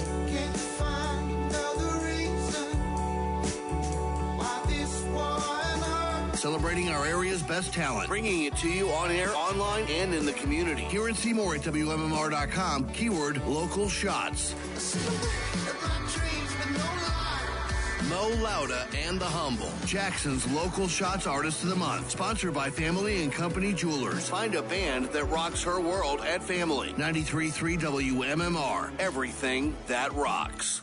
Before we get into the Bizarre File, I'm going to give away my last $50 Dunkin' gift card to celebrate National Coffee Day, which is today, and this year we're calling it National Dunkin' Day. So we'll take caller number 18 at 215-263-WMMR, and we will set you up with a $50 Dunkin' gift card. And don't forget, wake up, drink Dunkin', and be awesome. And celebrate today with a free medium, hot, or iced coffee with any purchase. America runs on Dunkin'. WMMR presents Preston and Steve's Bizarre File. All right, it's brought to you by Revivalist Spirits. They just won the USA Today 2020 Top 10 Craft Gins in the country. You can pick up a bottle today, or if you are a Pennsylvania resident and over 21, have it safely delivered to your door. Go to revivalistspirits.com for details. Well, this is weird. A man made off with a French bulldog puppy after holding the puppy's owners at knife point on Thursday night. He jacked them out of a puppy. Why? I mean, they're adorable, but come on. The owners had listed the puppy for sale on Craigslist and agreed to meet the man to sell the puppy. The owners were in the Arby's restaurant parking lot, waiting to meet the man to make the sale. Man approached the vehicle, asked to see the puppy, and the owners asked to see the money first. I mean, this is like a hostage swap. Yeah. The man pulled out a knife, threatened him. Did the Arby's valet get the license plate? I don't know if he was on duty or off at that point, Steve, but the suspect demanded the puppy and the keys to their truck. However, the driver drove away. The suspect then fled the scene with the puppy in a black older model Chevrolet Tahoe with silver rims, and police are looking for him. I don't like that at all. Hopefully they'll track him down. A burglary suspect hit a cop in the face with a Bible, an attack that led to his tasing and arrest on multiple criminal charges. Robert Otis Haskins, the alleged Bible thumper, was collared following a confrontation at a residence in Summerfield, Florida. And Hoskins is being held in the county jail in lieu of $13,000 fine. Look, I'm a big believer in the good book, but a taser beats the Bible. Police responding to a 911 call about a burglary encountered Hoskins, who was only wearing a pair of gray briefs outside his residence. Of course he was. Next door to the burglarized property. As a deputy sought to question Hoskins, he began shouting at the cop as he approached with the book in his right hand. Hoskins then wound up and threw the good book at the officer, who was struck in the face and jaw by the volume. The Bible tossing was captured by a body cam worn by a cop who was not in the line of fire. As he uncorked the throw, Hoskins stated something like, "I condemn you," according to a police officer. Hoskins was subsequently tased and taken into custody before a brief struggle. I hope the guy said before, "I tase you," right before he shot him with it. After You'd the almost condemn. have to. Hoskins' wife told deputies that he does have a bit of a drug problem. Just a bit. Which seemed apparent when Hoskins told cops that God had directed him to break into his neighbor's home and free the victim's juvenile daughter. In fact, I think he was using drugs this very day. Cops noted that Hoskins' antics did not end after he was handcuffed after defecating on himself at the crime scene. Why do they always do that? He unsuccessfully... I'll show you. Yeah. He unsuccessfully tried to bolt from the officers upon arrival at the county jail, so he's got all kinds of charges against him. A wild scene was caught on camera in Boulder County earlier this week. Apparently, a bull moose was seen damaging a car with its antlers. Oh. Why don't you forget the moose for a moment? Apparently, he was trying to sharpen the antlers? The antlers on the car. A bull moose. The car was empty. The car owner came back to the car and found a note from a videographer who happened to catch it on camera. And apparently, moose act ornery during the rutting season. Don't they have access to regular grinders? Rut, also known as mating season, is here for elk and moose. Moose? Moose. Why don't you forget the moose for a moment? The season lasts through mid-October for elk and early October for moose. Why don't you forget the moose? Okay. My wife For a was moment. in Yellowstone and saw a moose, actually a couple of them. They're incredible. Yeah, they're amazing. They seem improbable, but they're amazing. Yep. Officials are investigating a possible drug overdose Thursday after 4 crew members were found unconscious aboard a sport fishing boat at San Diego's Fisherman's Landing. Police received a call at 8:50 a.m. about a person on board a fishing boat who was not breathing, and once they arrived, they found 4 crew members in varying states of unconsciousness. The fire department administered Narcan as they appeared to be undergoing an overdose of narcotics. The 4 people were revived and taken to local area hospitals. Now, the boat had just arrived from a 3-day fishing trip and was scheduled to go on another 3-day fishing trip when that incident occurred. And So they all OD'd. 4 of them did, not everybody. The one who didn't have the lasagna. No, the one who they had the the lasagna. fish. Yeah, right, the yeah. one who had lasagna was okay. So apparently, Glenn Gwatney, who was going to board the boat to go on the fishing trip, said, "I'm glad they shut it down before we left, and I'm curious as to why they were doing drugs on the boat." None of the persons get high. transferred to local hospitals is believed to be the captain of the ship. Officers said that there may have been other crew members on board the boat as well. That's pretty wild. Gwatney. And that is what I have in the bizarre file for now. All right, we're going to take a break.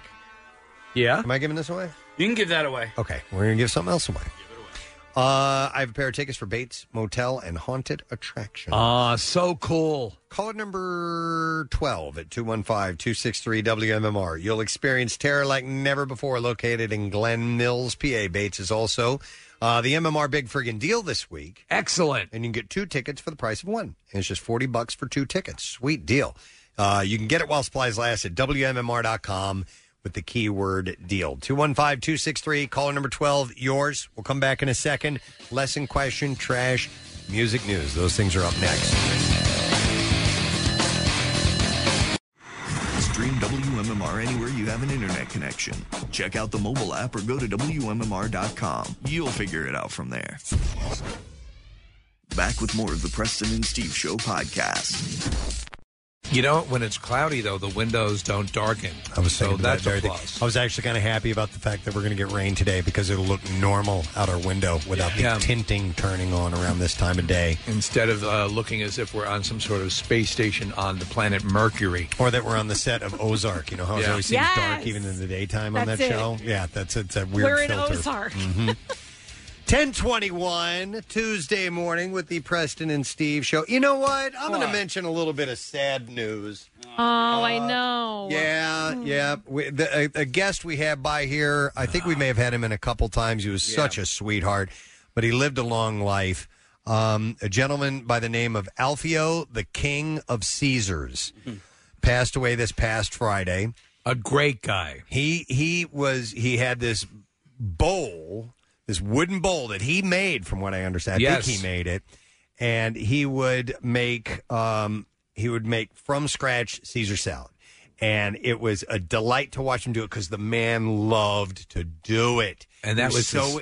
He enjoyed doing it. He loved telling people about it, and he came by, and it was some of the tastiest Caesar salad I've ever had in my life. And he made said Caesar salad for the likes of like Sinatra and apparently all sorts of people who adored his salads. But the bowl had also a special. He treated it with various oils and was very He didn't wash it. No, you never put soap in the wood bowl. He said so that you would still get the Caesar taste from the bowl. Right, it was seasoned. So it was. He worked at Anna's Corner Store, and he passed away. I don't know how old he was. He was in his 90s, right? He had to be. I believe so.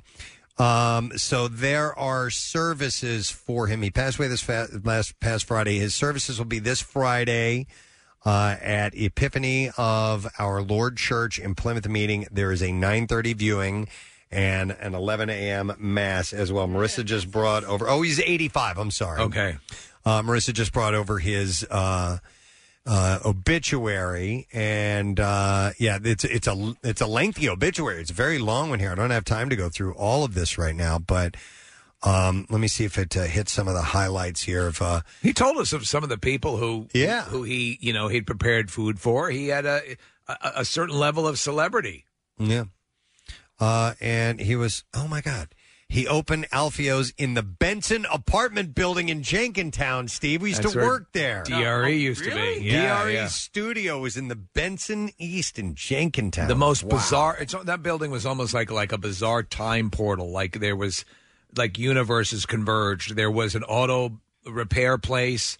It was like a retirement home. It was just weird. Mm-hmm. I'm reading this. He had his own restaurant in 1987. He was known for his magic tricks, and it was his personality that won everybody over. But his Caesar salad was fantastic. So that's just sad news, and we pass along our best to the family. So, all right, we're going to do today's lesson question, and we are going to give away for the correct answer a copy of WWE 2 Battlegrounds. And the question, I got to ask this. When performing a colonoscopy, what is Regis Philbin's song of choice when he was alive? 215-263-WMMR. When performing a colonoscopy, what was Regis Philbin's song of choice? 215-263-WMMR. Call now. We'll do the trash while you're calling in. The trash business is a gold mine. 93.3 WMMR with Preston and Steve's Hollywood Trash. Brought to you by AutoPartsExpert.com for hard-to-find brand name parts in stock and in our area.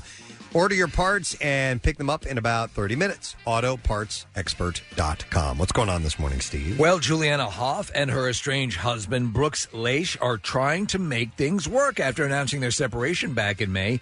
Leish says a full reconciliation is what he wants, even if that means accommodating Hough's bisexuality by bringing another woman into their bedroom.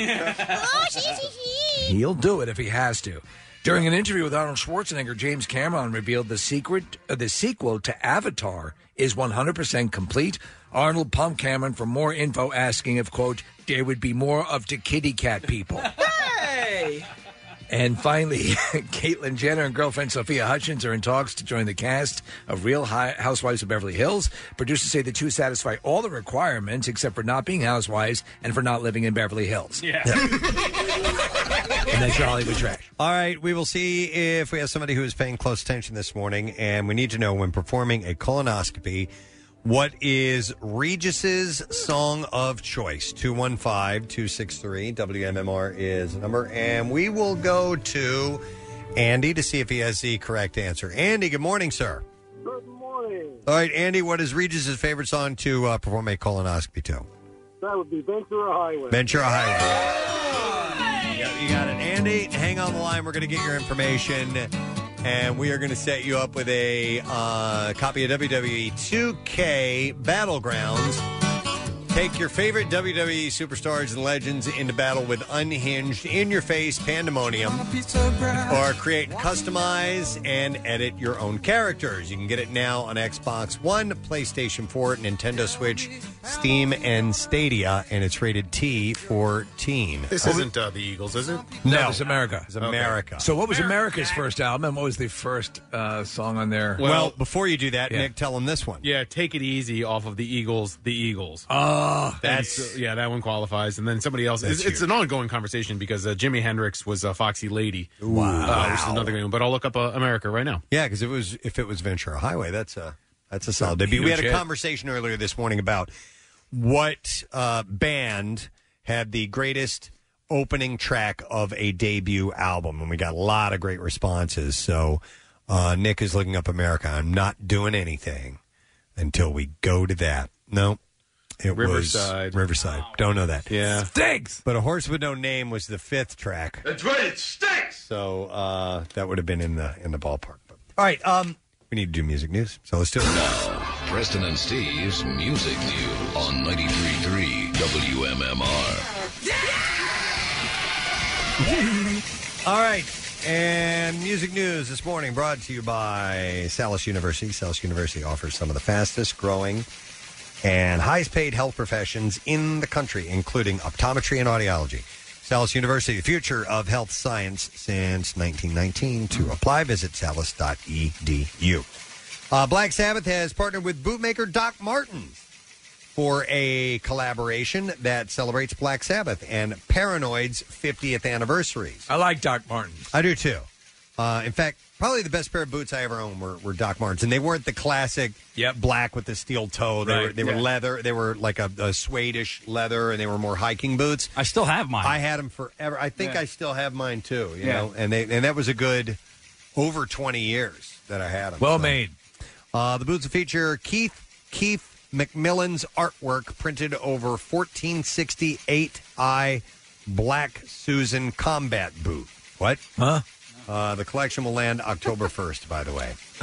AC/DC is teasing some type of band activity. The band posted a version of the band's iconic lightning bolt flashing in neon across its social media outlets, leading fans to wonder if a new album is imminent.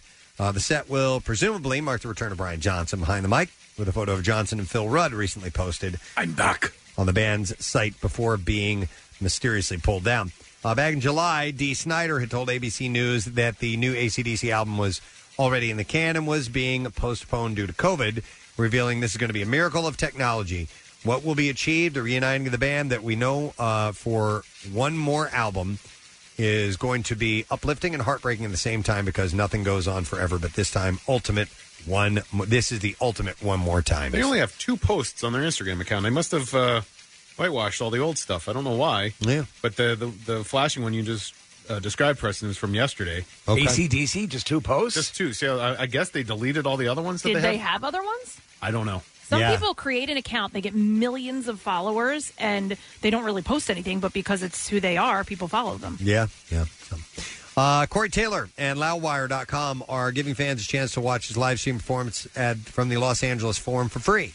The show billed as the Forum or Against Him show will take place on Friday, the day his solo album comes out, CMFT. Fans can visit Loudwire.com to enter to win a virtual ticket as well as a chance to take home a grand prize, which includes T-shirt, event poster, VIP laminate, and exclusive CMFT acoustic performance, and an autographed Corey Taylor guitar. Contest ends on Thursday. And, Steve, we were just talking about this the other day. Sean Lennon maintains that he and his half-brother Julian Lennon have always been close, despite legendary tension and past bad blood between Julian and Sean's mom, Yoko. Well, that's good to hear that. Julian, who was the first of the Beatles' children, was born in 1963 to John and his first wife, the late Cynthia Lennon.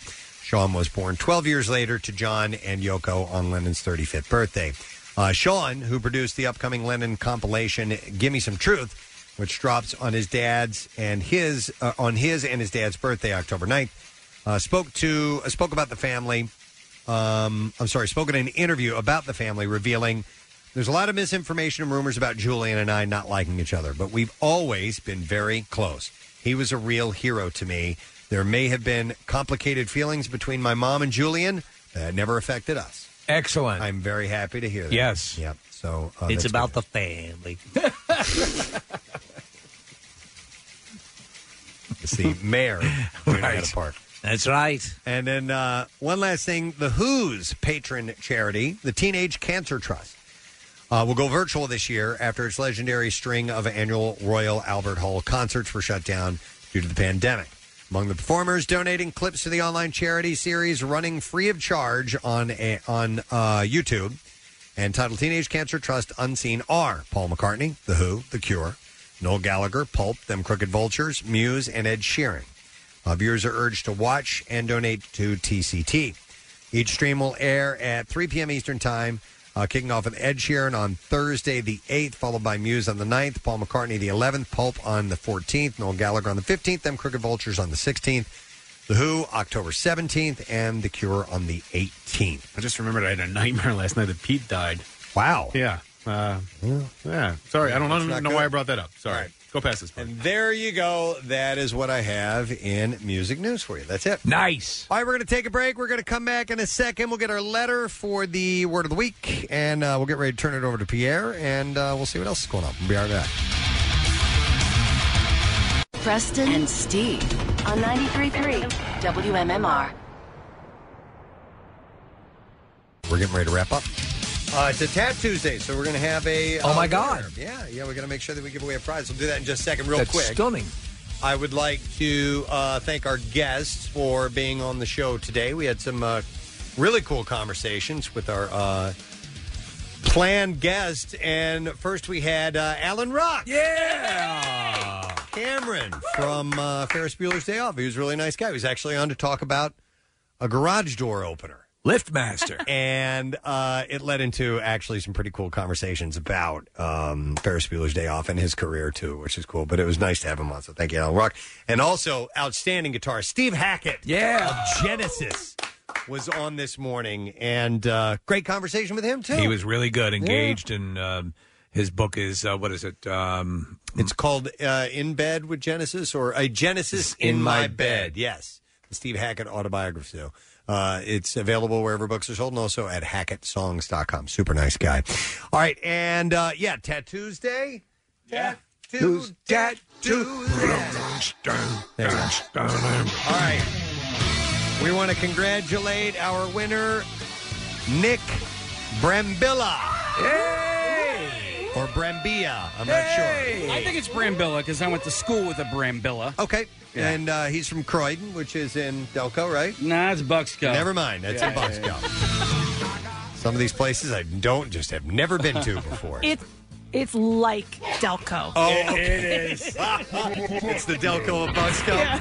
All right. So, Nick, congratulations. You got yourself some ink. You'll fit right in there in Croydon with a $350 gift certificate for Floating World Tattoo and Piercing. And they are at 1729 South Street in Philadelphia. For artwork samples, you can visit floatingworldtattoos.com or check them out on Instagram at Floating World Tattoos. So take a look. Why don't you? And thank you to your contribution to the conversations today, especially the one we had about which band has the all-time best opening track on their debut album. Good stuff. And you can continue on our social media accounts. and contribute and make some suggestions and hit some things that maybe we didn't get a chance to get There were to. a lot that we missed. Yeah, most definitely. All right, we need to do the letter of the day. So let's get to that. Here we go. Preston and Steve on 93.3 WMMR. Now, the Daily Letter. And the Preston and Steve show is brought to you today. All right, hang on a second. Hell. Oh, here he is. Hell. Okay. The Preston and Steve show is brought to you today by the letter E. E. As in, I hear a train. What was that? I heard a train. I heard a train. He's Okay, like all a right. train. E is in ears. All right, ears. You hear with your ears. And I heard a train. And we have $1,000 courtesy of I Can See Your Voice on Fox 29. Wednesday, it's Ken's Day. On Fox, it's a double dose of Dr. Ken on the all-new night of family fun, starting with America's #1 show, The Masked Singer, followed by I Can See Your Voice, a brand new show that asks, can you guess if someone can sing without hearing their voice? And it all starts Wednesday at 8, and that's only at Fox 29, by the way. Pierre ran in here with a shirt over his face. You forgot your mask, I guess. I did. Yeah. I had to use a gym shirt. Okay, a gym shirt. Yeah. To run in. It's very lovely. Thank you. It's I have masks here. Yeah. But I was leaving my house and there was a tree down in my driveway. Ah. Yeah. It wasn't even a storm. It must have committed suicide. Yeah. Well, not the entire tree, just a limb. It was an amputation.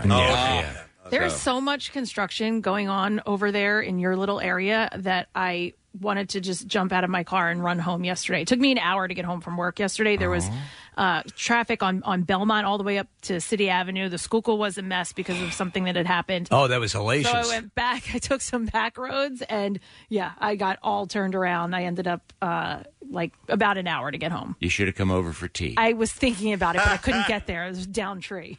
Well, if the wind blows over 2 miles an hour where I live, there's something is down. So there it is.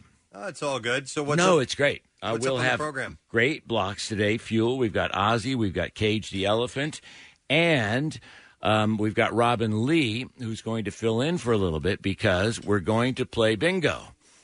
Well, not bingo. Yeah. Sort of something different. We're going to play. Well, I don't know. Sports bingo, right? Yes. Yeah, sports like bingo. B-I-N-G-O, B-I-N-G-O, B-I-N-G-O, and Emma March Madness was its name. Something like that. Yeah. So it's a Not bracket March system. Madness, but it is a bracket. But Rocktober Madness. And so we're all going to go on the Zoomer, and we're going to have a conference between the various categories and the various parties. Draft picks. Yes. Yeah. And we'll have draft beer while we have our draft picks. Oh. And we'll pick various bands. And Nick Murphy's going to film the whole thing. So for the next hour, Robin's going to be in for me while we do that because I've been rabidly going over bands, as you guys all have. Yes. And so it's going to be fun. It's a tremendous amount of time we've spent picking these things. It is. And we start on Thursday. Is that when we begin? I think we begin on Thursday. So the draft is today. We're gonna and people will be able to see this, right? Well, not exactly live. I think later. I think Nick is filming the whole thing, and then he's going to put a version of it up. Okay, excellent. Well, we'll get that underway in a little while, and that's why Robin Lee's going to be filming for the first hour or whatever. I don't know, however long it takes us to. I'll keep it going. To do the deed and draft the horses. Casey is running the draft, by the way. He kept it going. Yep. I am, and so I'm going to be a stickler. Okay, do you understand me? I Mister? sure do, All right. Buster. All right. I run a tight stickler. All right, let's go. I got Presidency Show brought to you This today. isn't vacation, you know. By Dunkin', the official coffee of the Presidency Show, and it's National Coffee Day, National Dunkin' Day, by the way, and also brought to you by Acme Markets, fresh food and local flavors. Tomorrow on our show, it's a Wednesday, we go live on Fox Good Day, and we will have chief astronomer of the Franklin Institute, one of our favorite guests, Mr. Derek Pitts, who will be joining us. So it'll be a good time tomorrow. That's it. We are done. Rage on. Have a great day, and we'll see you later, Dave. Bye-bye.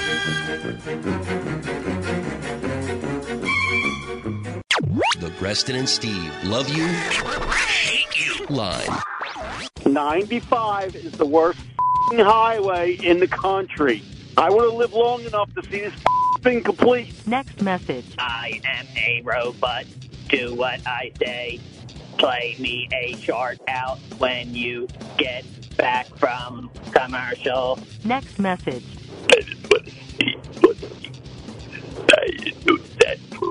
That ain't you. You're better than that.